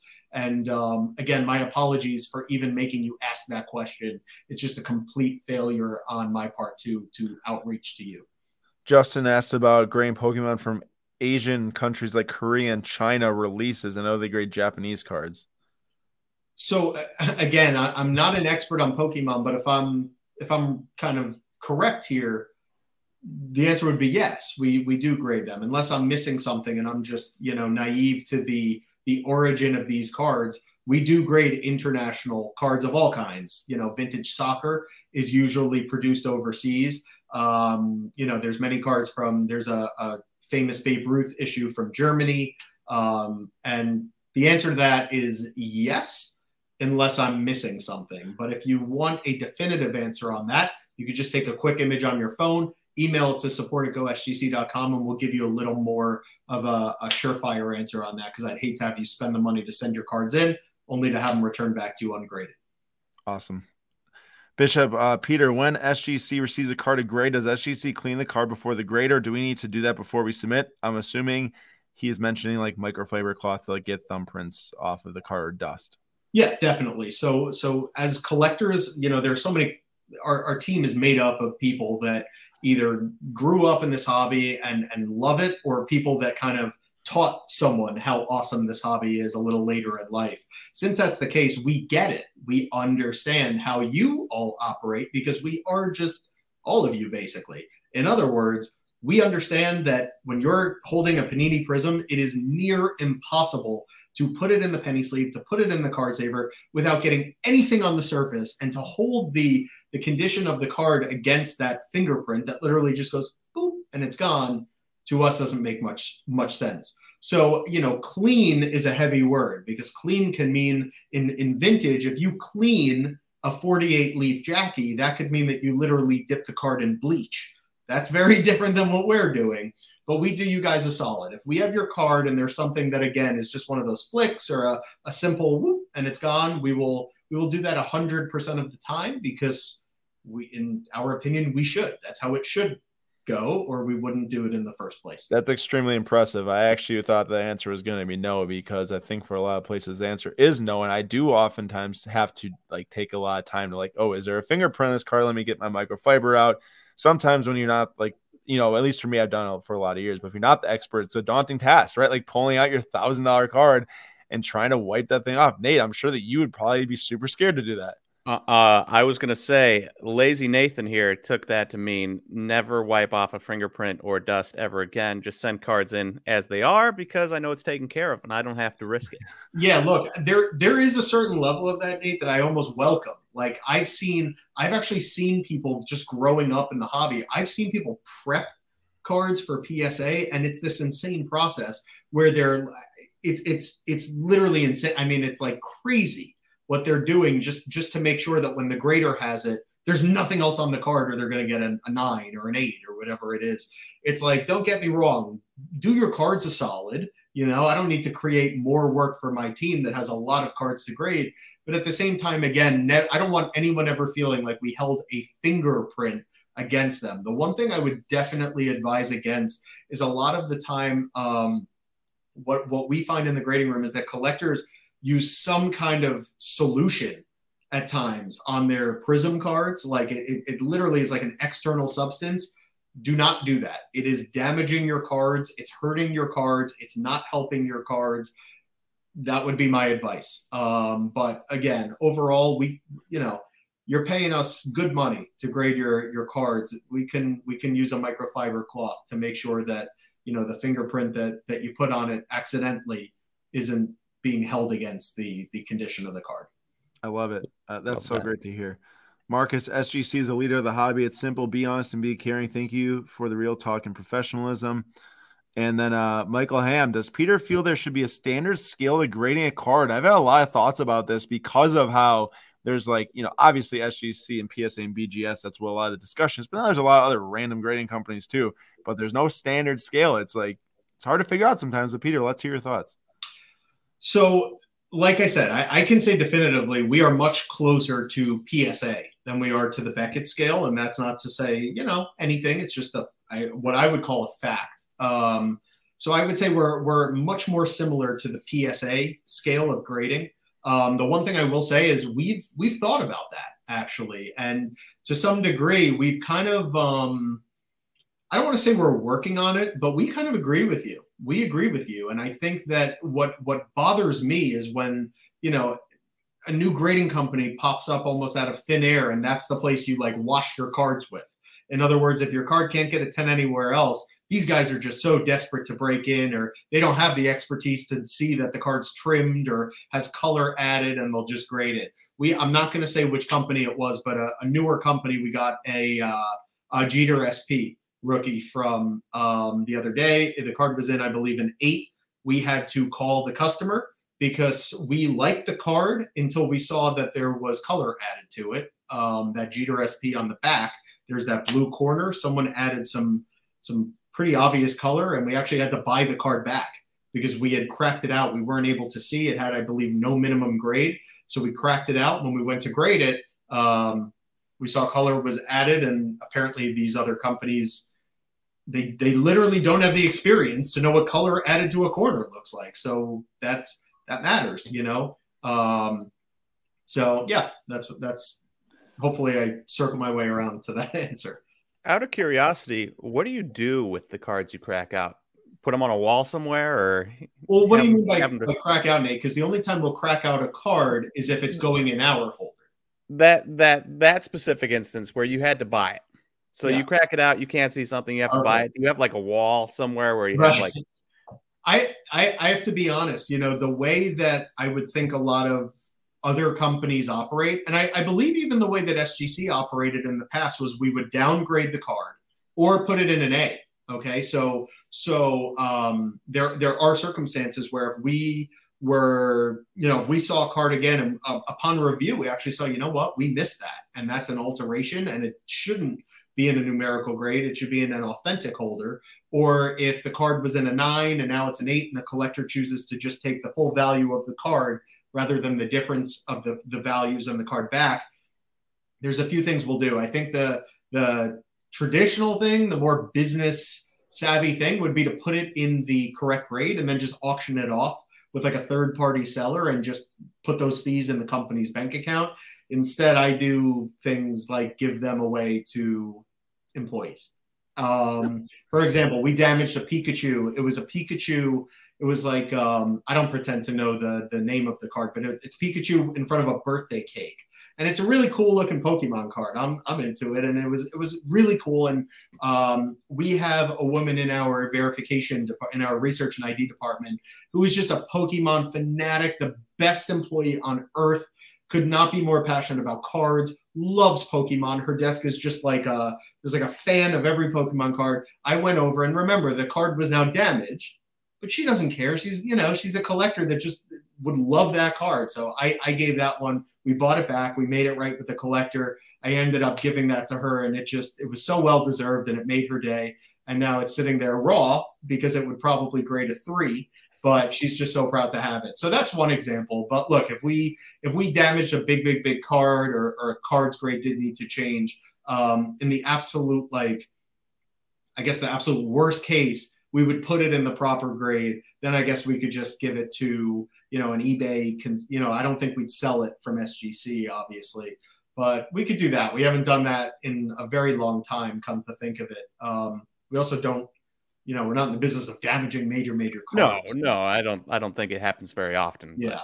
Well, I'll tell you one thing though. One thing you guys can learn, and I love it's so fun to educate people on what happens at SGC. But we damage a lot of cards, and people say that's a lot of cards. But when you're grading 5,000 a day, if you damage 2 a day, it's too many. Granted, it's totally unacceptable to us. But that's like 0.0001%. It almost never happens. And the thing that is so important that I take a tremendous amount of pride in is your card could go from a 9.5 to a 9. I mean it. We will call you. If it was us that made that card go from a 9.5 to a 9, we will call you. It could be a $15 difference. We'd rather get you on the phone, give you your $15 and your card back in the 9 rather than the 9.5. But know that you appreciate the heads up and the honesty rather than getting that card back and knowing that corner wasn't nicked before I sent it. So I think the difference between us and maybe some others is that we always let you know if we change the condition of your card, I guess in any kind of really meaningful way, because that's not what we're paid to do. We're paid to protect them. Love that. I'm pretty sure Aaron's had a good number of experience with other grading companies on sending in cards and getting them back with a dinged corner or this or that on it. Yeah, and it's just so easy. I mean, you just call the person, like I said, guys, the grading business, it's like newsflash. This is a good business to be in. And the bar has just been so low for so long. It's like, be better, guys. Come on. There's just there really is no reason to mistreat people. Peter, I have to give you guys props for that and also say that that's the same way we think about things. When we're there breaking cards and I accidentally ripped the wrong pack for someone that they told me they want pack 4, but I accidentally ripped pack 3 for them. I'll give them pack 3 and pack 4 for the same price they paid for pack 4. Right. That's my mistake, right? It's not oh, you got to live with it, right? No, it's that was my fault. You get both packs. It's just not, there's no way in any world that $25 or whatever is worth it, right? It's the customer's always first. I think of the SpongeBob episode when I don't know if anyone knows the hotel one. Yeah, I can appreciate that. I think I remember there's a sushi place across from SGC, and my fiance had asked me to pick up dinner on my way home. She had ordered it. I was just picking it up, and I go there and I'm expecting to just grab the bag and leave because it's ready. And the guy ends up coming to me devastated. He's like, "I'm so sorry. I made you the salad instead of the sashimi or something." And he just said, "Could I get you a drink, sir?" Because then I had to wait. And I just thought to myself, I'm like, this place does it right. They screwed up. Everyone screws up. But, he's offering me a drink. And then after I said, no thanks to the drink, he actually gave me, imagine the salad and the sushi together for the same price of one.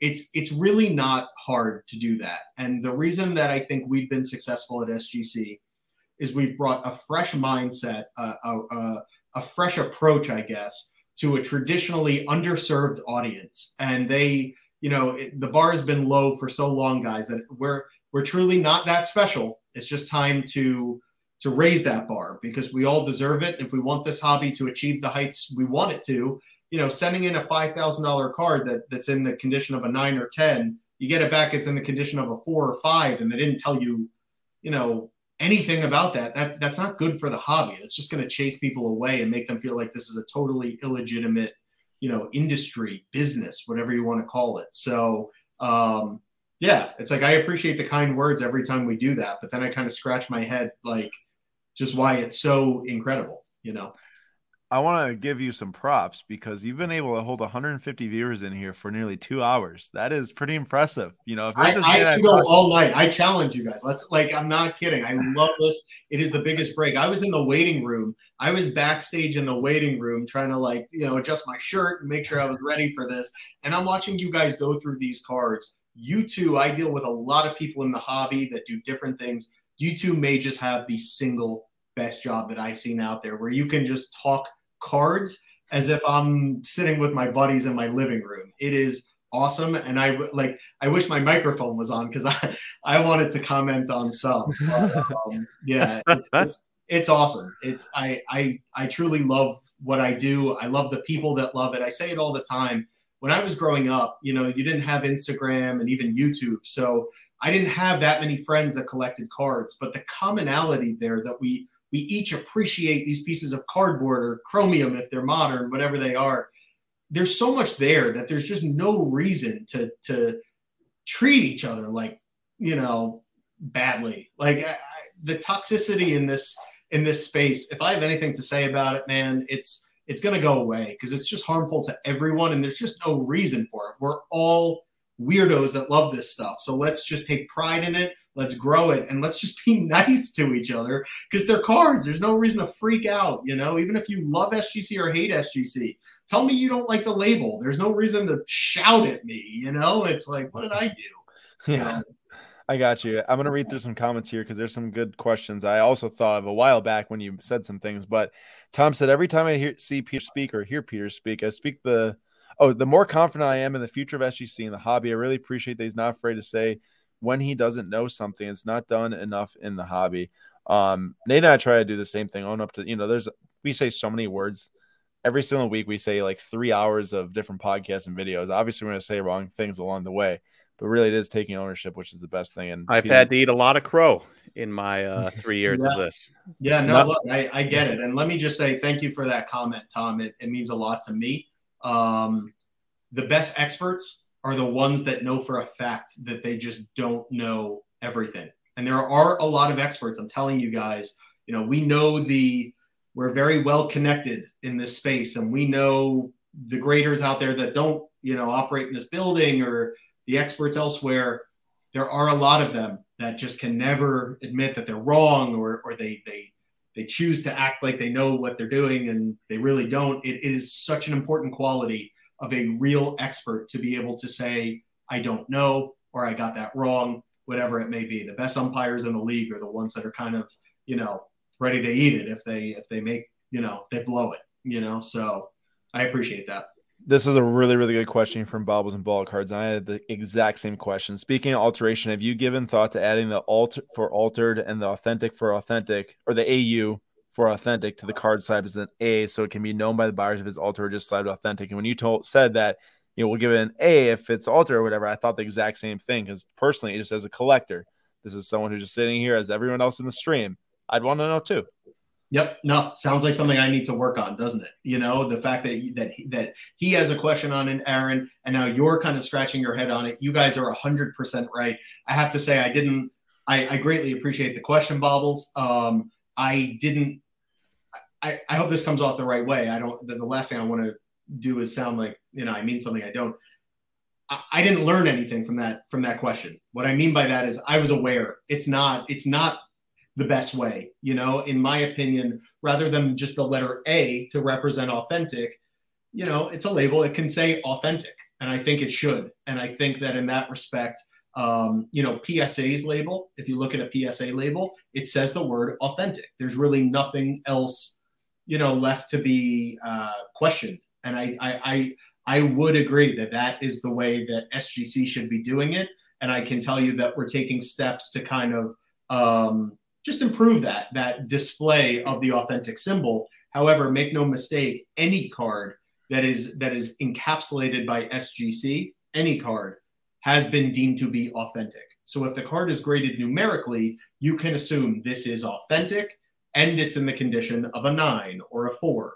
And if the card is in an A, you're right, it may be altered, but it is authentic. You'd never see a card of any kind that is inauthentic encapsulated by SGC. A clearer representation of the word authentic would definitely, I think, be effective. And I agree with you guys, and we're on it. Do you think that there should be something that says alter on there if it is alter? I think that was the second part.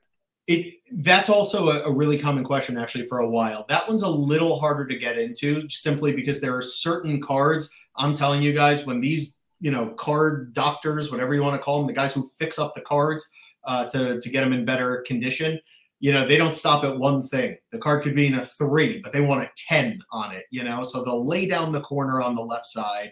They'll clean the card, they'll flat, and that's when it becomes difficult. It's like there's 4 alterations on this. or sometimes even the explanation goes beyond just a word, just a word designation.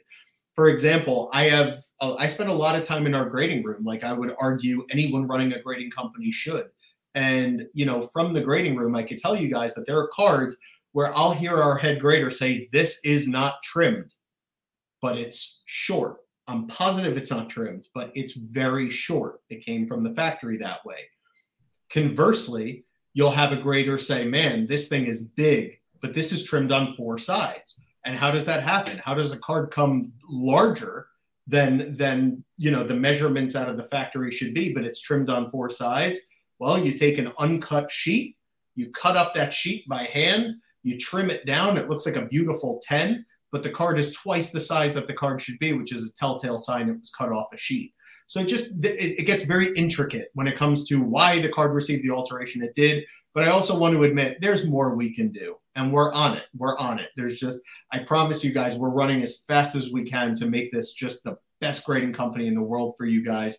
It's a process, but we are truly, our ears are wide open, and we appreciate the feedback. I just want to make sure that this comments heard about the whole redesign of the label. And Peter mentioned earlier that all options are being considered when it comes to label and designing, because they do hear, obviously, everyone's, oh, we don't like this label, that slab, whatever. But like, keep in mind, everyone has different preferences, but they are looking into that. He did say. Yeah. The thing, and just to reiterate, Aaron, the thing that really means a lot to me when we change the label is that people who currently own SGC cards, and there's a lot of them, are happy with it as well. I'd rather not serve one segment of our collecting community. I'd rather hopefully we could come up with something, if we chose to move forward with it, that satisfied everyone. It's not easy, but you can't accomplish it if you don't try, if you don't, work on it. And that's why we just work on everything. It doesn't mean that everything's going to work out and be rolled out, but we hear you loud and clear. Hip Hop says, you guys are the truth right now in the grading market. Salute for transparency. It's appreciated very much. Greatly appreciated. It's quite easy. Bishop has SGC ever thought about creating a horizontal slab? Do you feel like there's a market there for collectors with the horizontal slab for cards that are horizontal? Right. So what I would say here is, there's been a few different kind of suggestions or feedback or questions posed by your audience. And some of them I'm just like, yes, you are right on. Great question. And we're working on it. Or, another one I'll in my head, my wheels are spinning because I'm like, wow, that guy will be very happy in a few months when we roll out X. That is a little more I don't want this to come off the wrong way, because if you want it, it makes sense. You're a collector. You want your horizontal slabs to be that way. But I would call it's a little, please don't take this the wrong way, but just a little more cute. It's a little more, this will be fun, that would be cool type thing. And that's not to say we shouldn't kind of approach those things and dive headfirst into those things. But remember, we're a company like any other. We do have a finite amount of resources and individuals working for the team. And with the objectives we have now, we've kind of prioritized those over something like a horizontal slab. But that's not to say it's, we're ruling anything out. Sweet. Hey, that go ahead. Kind of reminds me. Yesterday we were looking at, was it a BGS booklet, Aaron? Yeah. Absurdly big. Do you guys grade booklets? So that's actually something that I've been talking about for a while.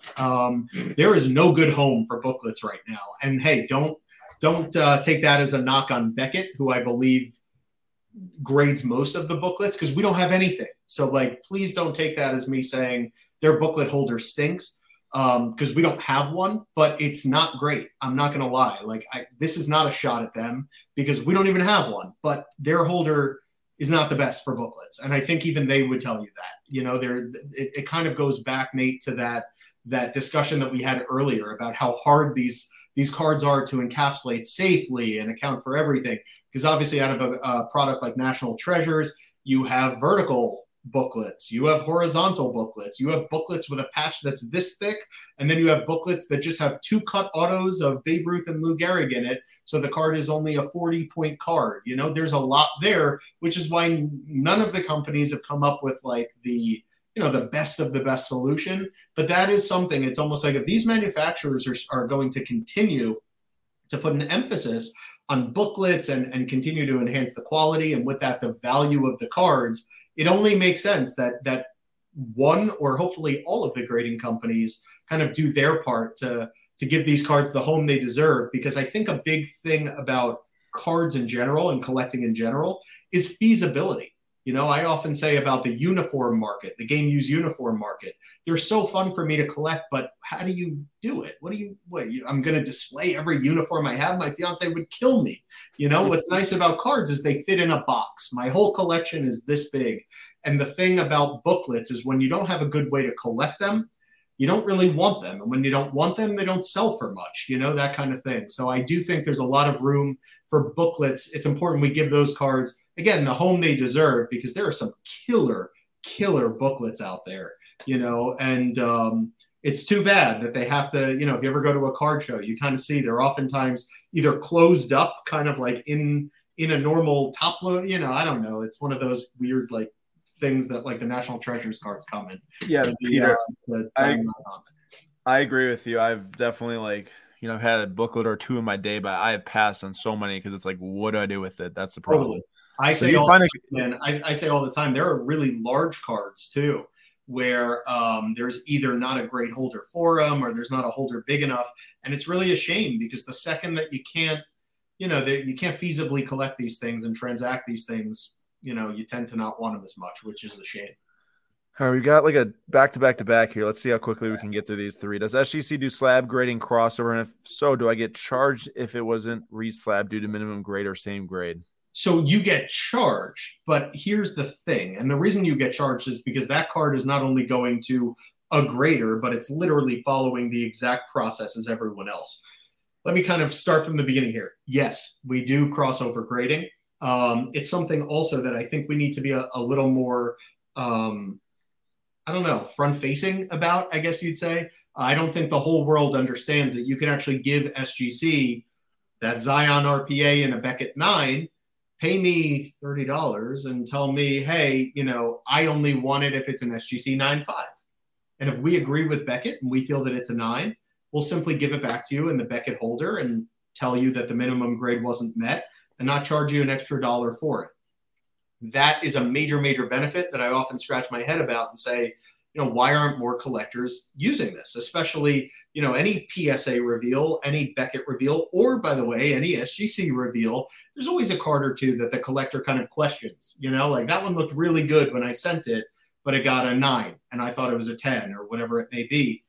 Well, the beautiful thing about SGC is for the same price as really any card's grade, you can send it in for crossover and we'll take a look at it. And if we agree with you, it'll bump. In other words, there's no downside, because if you only want the card cracked out, if it upgrades, we'll follow your direction. If you want the card cracked out, as long as it's authentic and transferred to our holder, we'll follow that as well.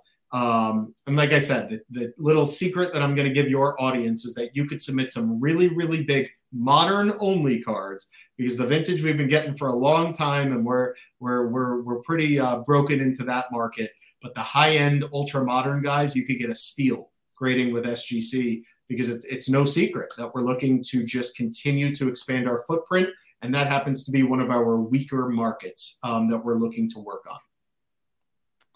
Cool. Awesome. Elijah, best practices for what to look for when buying rare, unique vintage cards. Definitely understand if you can't answer for obvious questions. I think the question was first posed for raw cards. I'm sure this could be like an hour-long discussion on exactly like what's the best stuff to look for. I don't know. Maybe this is a question that's just around like, hey, the nice corners, the nice edges. Maybe it's just a very intro question. I'm not exactly sure though. Centering and eye appeal. If your card looks nice, and I would argue it's really hard to have a great-looking card if it's way off center. Centering is the single biggest contributor, I would say, maybe besides registration, to eye appeal. If you're looking for great vintage cards that you want to do well with SGC, my advice, guys, is to get cards that are nicely and registered, that have a solid kind of image, and they're centered. The way our graders look at it is these are pieces of art as far as we're concerned. And would you rather a pristine frame around an ugly painting, or would you rather a beautiful painting that's seen some hands? It's got that frame that's a little beat up, but the painting is just gorgeous. So my point is sharp corners are great until the guy, Cobb has 3 eyes on the T206. And then do we really care about the corners because he's got 3 eyes? That's kind of, it gets more technical than that, obviously. But if anyone looking to get into vintage grading with SGC keeps that in mind, they'll probably never really be shocked by the grades they receive, because that's what our guys and girls tend to, I guess you'd say, look out for, that eye appeal component, that beauty that comes with trading cards in general. Got one from Justin Kimmy, who's been asking a lot of questions about international shipping and different stuff like that. Justin from Korea, it seems like. Any way they could run group subs for SGC fans in Korea? I've emailed a couple times regarding the issue, but got no reply back. So here's the thing. It really kills me when people say I've emailed a couple times and have no reply back. I'm not doubting that is the case, but I have no idea how that's the case, because I have support@gosgc.com. And then if you're emailing one of my team members, basically, I know for a fact they always answer. So for whatever reason, I surely apologize that you haven't received a call back or an email back. Email support@gosgc.com. And if I don't know, if you don't receive an answer, comment on one of our Instagram posts or something and let me know, because it just doesn't make sense. I've seen that before where someone will say, but I haven't heard back, and it just doesn't make sense to me, because I look at our customer service queue and we're all caught up. And I certainly know that our other individuals in kind of our account management and business development department wouldn't drop the ball on that. So I apologize. But if you are interested, I would email support@gosgc.com, and you could tell them that Peter told you to do so, and we'll make sure to put you in the right hands. Sorry about that. There we go. It's awesome. Hey, I like this question. I'm gonna go ahead, Nick. How often does the surface that's not visible to the naked eye ding a card grade? Not often. I mean, it depends. This is really general. I don't want to jump to an answer because it's a general question. There's modern, there's vintage, there's different levels of surface. Surface. How often does the surface that it's not like a surface ding? Is a ding a dimple that's a crater this big, but it happens to be on a white flawless card, so your eye doesn't pick it up? Or is a ding the smallest little, micro scratch that's not even as wide as, the space between my 2 fingers? It's a general question, but I will say this. We actually gave a tour of our office to the sports card investor team. And in that tour, we walked the community through one of the machines that we use. It's called a VSC machine. And it's like the microscope of all microscopes. It changes the shades and it gets it down to like the pixels of the card. And in one of the examples we used, it revealed a crease that you may not have known was there.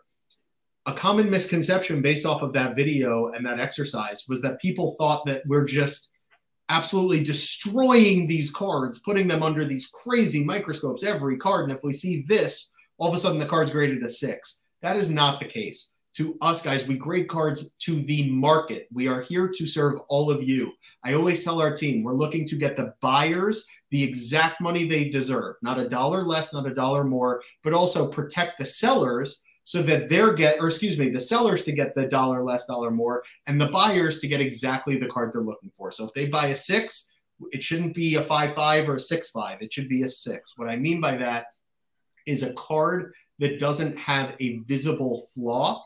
Will we downgrade it? If it's significant enough, yes, we will. Will we keep in mind that it's not visible? 100%. That matters to us. These flaws are not all created the same. And the way that they kind of are, I guess you'd say, interpreted by the hobby, we're very in touch with. And I think we can all agree, guys, that if you have a card, let's say you have a, we'll say Kevin Durant rookie, and there's something on it that you can't see, but is there. If you angle it just right, that card will be dinged probably less than if you just look at the card from an arm's length and you could see that flaw. I mean, that's got to make sense that there's different levels to this stuff. So it's very difficult to answer, in a granular way, such a broad question, but hopefully that provided some insight into our approach. Bishop's got some great questions tonight. Peter, as technology increases, do you think SGC will ever use AI to help grade cards or high-def scanners / microscopes? Well, we do now. We don't grade with AI. We grade off of an expertise that's kind of essentially based around tribal knowledge and experience that was accumulated in our industry for over 20 years. But I'd be lying if I said that there was, the last thing I want to do is lie about AI or our practices. So no, that it's technology. I would call it technology aided, I guess, where we have it right there. It's kind of front and center in our grading room whenever we'd like to utilize it. But I would be lying if I said a robot is grading every card. And I would also be lying if I said that's what we were putting all resources into. I have to be honest with you guys. We're very good at teaching card collectors how to become card graders. We're very, very good at it. So much so that I actually have a surplus of graders. What I need more help with is the encapsulation process is very difficult. And that's where we're trying to grow right now, because we have ample kind of experts walking around. And I use that term loosely. I should say passionate card collectors, passionate hobbyists that can very easily be integrated into our grading room with the proper training. But the issue isn't always that. The common assumption is that the bottleneck is the grading. And with SGC, it's actually not the case, because we've shown to be very effective in the scaling and the kind of handing off of the knowledge. Thank you for answering that. There's a lot of really, really good comments here. Just nice comments. Jennifer, this is such a good show. Can't believe with my attention span I've stayed this long. I still can't believe Nate's still sitting there. I'm going to second that, because I have the world's worst attention span, and I've actually been listening to Peter. So Peter, that's awesome, guys. If the president of the grading company doesn't work out, I think you have a second career as a public speaker. I appreciate it, man. I think the reason people say that is because I really do love this stuff. Like, I'm not, how much preparation I put into this show? Zero.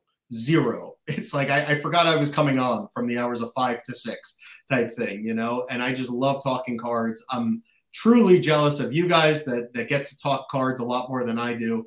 But, being able to help the hobby in any way just doesn't stink all that much. So I really appreciate that comment. And Jordan is demanding. He just wants to know IHOP or Waffle House, Peter. Ooh, I'll tell you one thing. IHOP tends to be a lot more accessible. There was a Waffle House. I went to school at Florida State, go Knowles in Tallahassee. There was a beautiful Waffle House there that I took full advantage of. I'm a fan of both, I'd say. I'm a fan of both. I used to get the smiley face pancakes at IHOP when I was a kid. Still remember that. So, along those same lines, real quick. I know there are Culvers now in Florida. Have you made your way to a Culver's yet? I can say that I've never heard of Culver's, what? Let alone eaten there. Oh my gosh, Peter. Yeah. I don't know. I might kick you up. We got to kick him off. I could list through, guys, the entire Taco Bell menu, Wendy's, all of them. I don't know anything about Culver's. If you find a Culver's, you'll have to try it. That is Wisconsin in Florida. Do yourself a favor. Look it up after this. There's at least a couple Culver's in Florida. I don't know what part of Florida you're in. There may be one close by. Well worth traveling to get a burger and some custard and some cheese curds. Custard? What is it, like a milkshake? Oh, no. That's a real – you guys are getting real Wisconsin on me when you talk about custard. I mean, like a yogurt? Like almost yogurt. They give him a lesson. Custard is basically people like to say this is where all the viewers drop off, by the way. Once we start talking custard, they're out. Anyway. Oh, no. If they had custard, they'd know. It's basically like ice cream, but way more creamy and delicious. Well, I like creamy and delicious, so. Justin, first time joining the Slab Stocks live due to different time zones, but wanted to say there are many people in Korea who appreciate what you do, both Aaron and Nate. Thank you, and we say thank you back. That's awesome to hear. We always really like to hear just any feedback like that, especially from the international community. To know we're touching people over there is so cool. Sam's got a good question here, and I know Nate brought up something like this, but a lot of cards have print defects. Let's say like print lines on a Bowman Chrome Auto. How does SGC grade these cards? With what standards? So there's different, so you said Bowman Chrome Auto. That's very different than a print defect on a 51 Bowman Maze that is riddled with print defects. So these things, again, it's very dangerous to talk about one thing as it's impossible, I guess I should say, to give a true answer on that. And anyone who does is not in the best interest of the hobby, because they're just so different. But for example, if you have a Bowman Chrome Auto, like Aaron said, and there's a scratch on the surface, which unfortunately, as I know myself from opening Bowman Chrome for years, there's a lot of scratches on surfaces right out of the pack.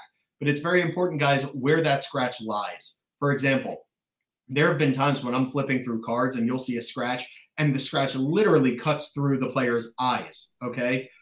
Obviously, as the grading company who's in charge of protecting the buyers of these cards as well as the sellers, we can't say that's a gem mint card. We probably can't say that's a mint card, because not only is there a scratch, but it is so detrimental to the enjoyment of the piece. It is cutting through the individual's face, So that card, that defect, we would hit much, much, much further than a defect if it's imagine a nick about that big, right in the bottom right-hand corner. It doesn't disrupt the image of the card at all. It's there and we'll knock you for it. But again, that knock is very different. And it's important that it's different, because it should be different, because not all defects are created equal. So it really depends. But if it bothers you as a collector a lot, it'll probably bother our graders, because they're kind of in it to protect you. So if it's not that bad, we will probably agree with you. But if it is that bad, we'll also probably agree with you. Tom said, I could definitely listen to Peter talk the business all night. Feels like a free seminar in education and grading. And I'd say, I think that's why there's been 140, 150 people here sticking here for the last 2.5 hours, because this is not information that's just like readily available. I mean, you can find it by talking to other people, but keep in mind, everyone, this is the CEO, president of one of the big 3 grading card companies. So it's a very special opportunity to be able to listen. And even for us too, I mean, I'm learning stuff just sitting here. I'm sure Nate is too. Yeah, definitely. And proof is in the pudding. William setting the cards aside for PSA. No, going to SGC now. No. Yeah, thank you a lot. Thank you. I'm just, like I said, guys, it's just really not that hard to do this. And I appreciate it so much to see a comment like that. It means a lot. I know that there are benefits to both companies. I know that there are very good reasons to send a certain card to one as opposed to the other. And the fact that anything I'm saying here and teaching you guys more about SGC is helping kind of, sway that feeling to grade that card with us, it really means a lot. So thanks a lot, William. I appreciate that. Let's see. My favorite question of the night. Can I bring it up? Yep. Oh, lost it. Oh, there it is. Why is Aaron? I'm just the way I am because I'm the way I am. I can't. That's the question I've been asking for years. Tony asked us a couple of times. I know Peter talked about this early on, but just Peter, really quick, will SGC ever do subgrades just for new people that joined? Sure. So for the new people that joined, I'll give you the very, very short version. And please know I dove way farther into this earlier on.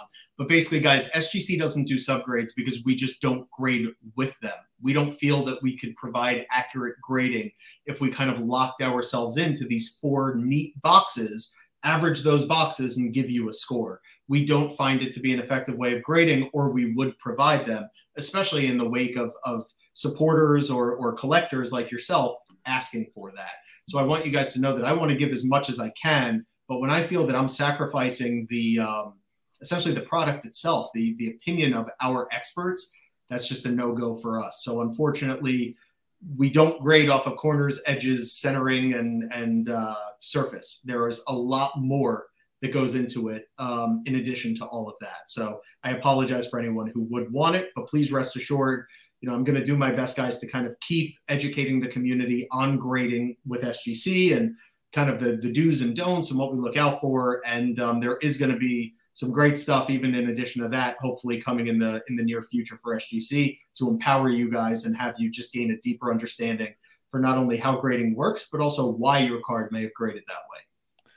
And it sounds like that the Q's guy also, my whole PSA stack is going to SGC now. I as well just sent out like a 12 or 9 card submission today, and all of them went to SGC from the show this weekend. That's amazing. And I say it all the time. Thank you so much again for that comment. I am rooting for you guys. I mean it, guys. So do our graders, by the way. When they are about to grade a new order, I promise you guys, they are hoping that every card's a 10. But they have to call it straight. So what I mean by that is I hope when you guys submit, I hope you get, if you're a modern guy, all 10s, or if you're a vintage, guy or girl, I hope you do great. But the one thing I can tell you is we're going to call it straight, guys. There's going to be no bias there. Anyone assigning grades to cards at SGC is an unbelievably well-trained individual with a deep respect, not only for your items in general, but for this hobby, this industry as a whole. And also know that we have checks and balances in place to maintain that the errors that are natural to come with human beings, we are catching absolutely as many as we can. And if you ask me, it's all you can ask for. If the card's not a 10, you shouldn't get a 10, but I hope all your cards get 10s. So just look them over carefully. Andrew, do Canadian submitters get discounts? So I'm assuming it's the same fees for Canadian versus the United States. Yeah, that would be a little difficult. I can understand, I guess, why that question would be asked. I would assume there may be further fees incurred by a supporter in Canada than one here domestically. And I feel for that. I really do. I hate to think that any collectors anywhere in the world have to pay more than others. But kind of piggybacking off of that sentiment, I almost feel it would be kind of a slippery slope. Why would a collector in Canada get a discount when the collector we spoke to earlier in South Korea wouldn't? And, it's a little tough. This is like the hard part of my job almost, to just have to hear it and listen and feel for you. But I don't have a great answer right now, which I deeply apologize for. But I do want you guys to know that I take your feedback very seriously, and I will be speaking to our office manager and our shipping department once again on international shipping for the umpteenth time. But we're going to do our best, guys, to get this as low as possible for you guys to make it just easier and easier to grade with SGC. All right, Peter, I got like a question here to wrap it up. We're approaching 2.5 hours now. So, two things. We'll make this a twofold question. Is what's your number one goal for SGC in 2022? I know you set goals. It's obvious, to run this, to turn your company into what it has been with your whole team. You have to have goals. And then also, why should a customer give SGC a shot if they're sitting here and saying, like others have had, I have a stack for PSA or BGS or whoever it might be, should it be SGC? Well, I hope everyone gives us a shot. Obviously, I would argue that when you mean what you say what you mean, you're upfront. At the very least, you deserve a shot, and that's not to say you deserve that second card. But I hope, guys, that you'll at least try us out either before, there have been a few comments on the label. I hear you. You're entitled to that opinion, just like our supporters who love the label are entitled to their opinion. The only thing I ask is, there's no reason to be vicious and to act like we're like at war with one another. And it's almost like, don't knock it till you try it type mentality, But speaking, Aaron, to your question on 2022, I mean it when I say I'm almost like I'm still that child who was going to doubleheader with his dad in Long Island, New York, to open up packs and packs and packs. And all I wanted for every holiday was just cards and cards. I am that guy. And it is literally an out-of-body experience. I mean it, everyone, to see you guys just loving hearing about grading and appreciating it and loving the experience. It makes me so happy to go online and see like people that are just wowed by the fact that their cards actually returned on time, or that they hit a 10 on a really tough card with a low pop, because SGC just grades, true and doesn't factor in these other things. It means the world to me. And all I know, guys, is a lot of you have been very positive, but I think we all would agree that whether it's on another forum or another page or whatever it is, there are people that aren't positive, and there are people that are it's okay to be negative. I want to make that clear. There's been a lot of, I guess you'd call it negative, but constructive feedback here.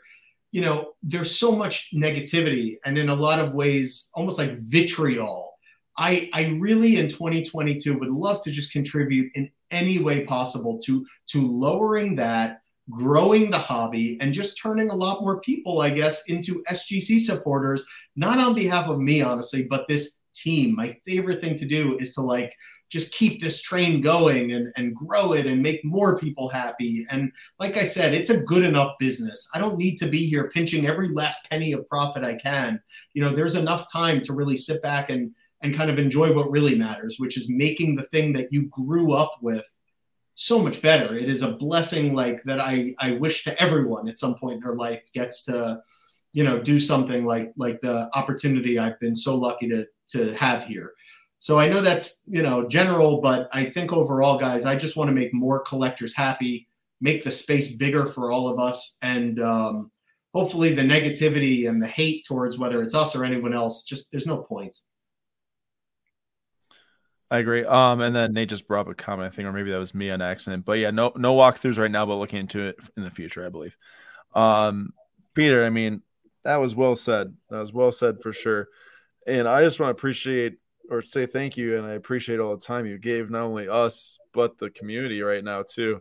I mean, this is a lot of people that came here, check this out, and hear you speak for good reasons. I mean, this was a lot of really, really important stuff, interesting stuff, and the nice thing is that Peter's doing this to help you all. You know, he's not here because obviously, you know, the more cards that come to SGC, the more SGC can grow. But really, it's like he didn't just sit here and say, "Hey, send us cards because we grade them fast," right? Like he could have just said that. He could have said, "We beat all the turnaround times," but he sat for 2 hours and explained their process, basically every single question that ever came up here. That's quite impressive. That's quite impressive, and I thank you for that. I believe me, Aaron, I really appreciate that, but I also want everyone to know that I'm willing to do this. This is not hard. It's very enjoyable for me. It's great to interact with all of you. I wish I could do it more, but just know that this will not be the end. I want to say it on record. Aaron, Nate, you guys have me anytime you want me for your community. If everyone enjoyed this, that's amazing to hear. And I am just really looking forward to kind of continuing this.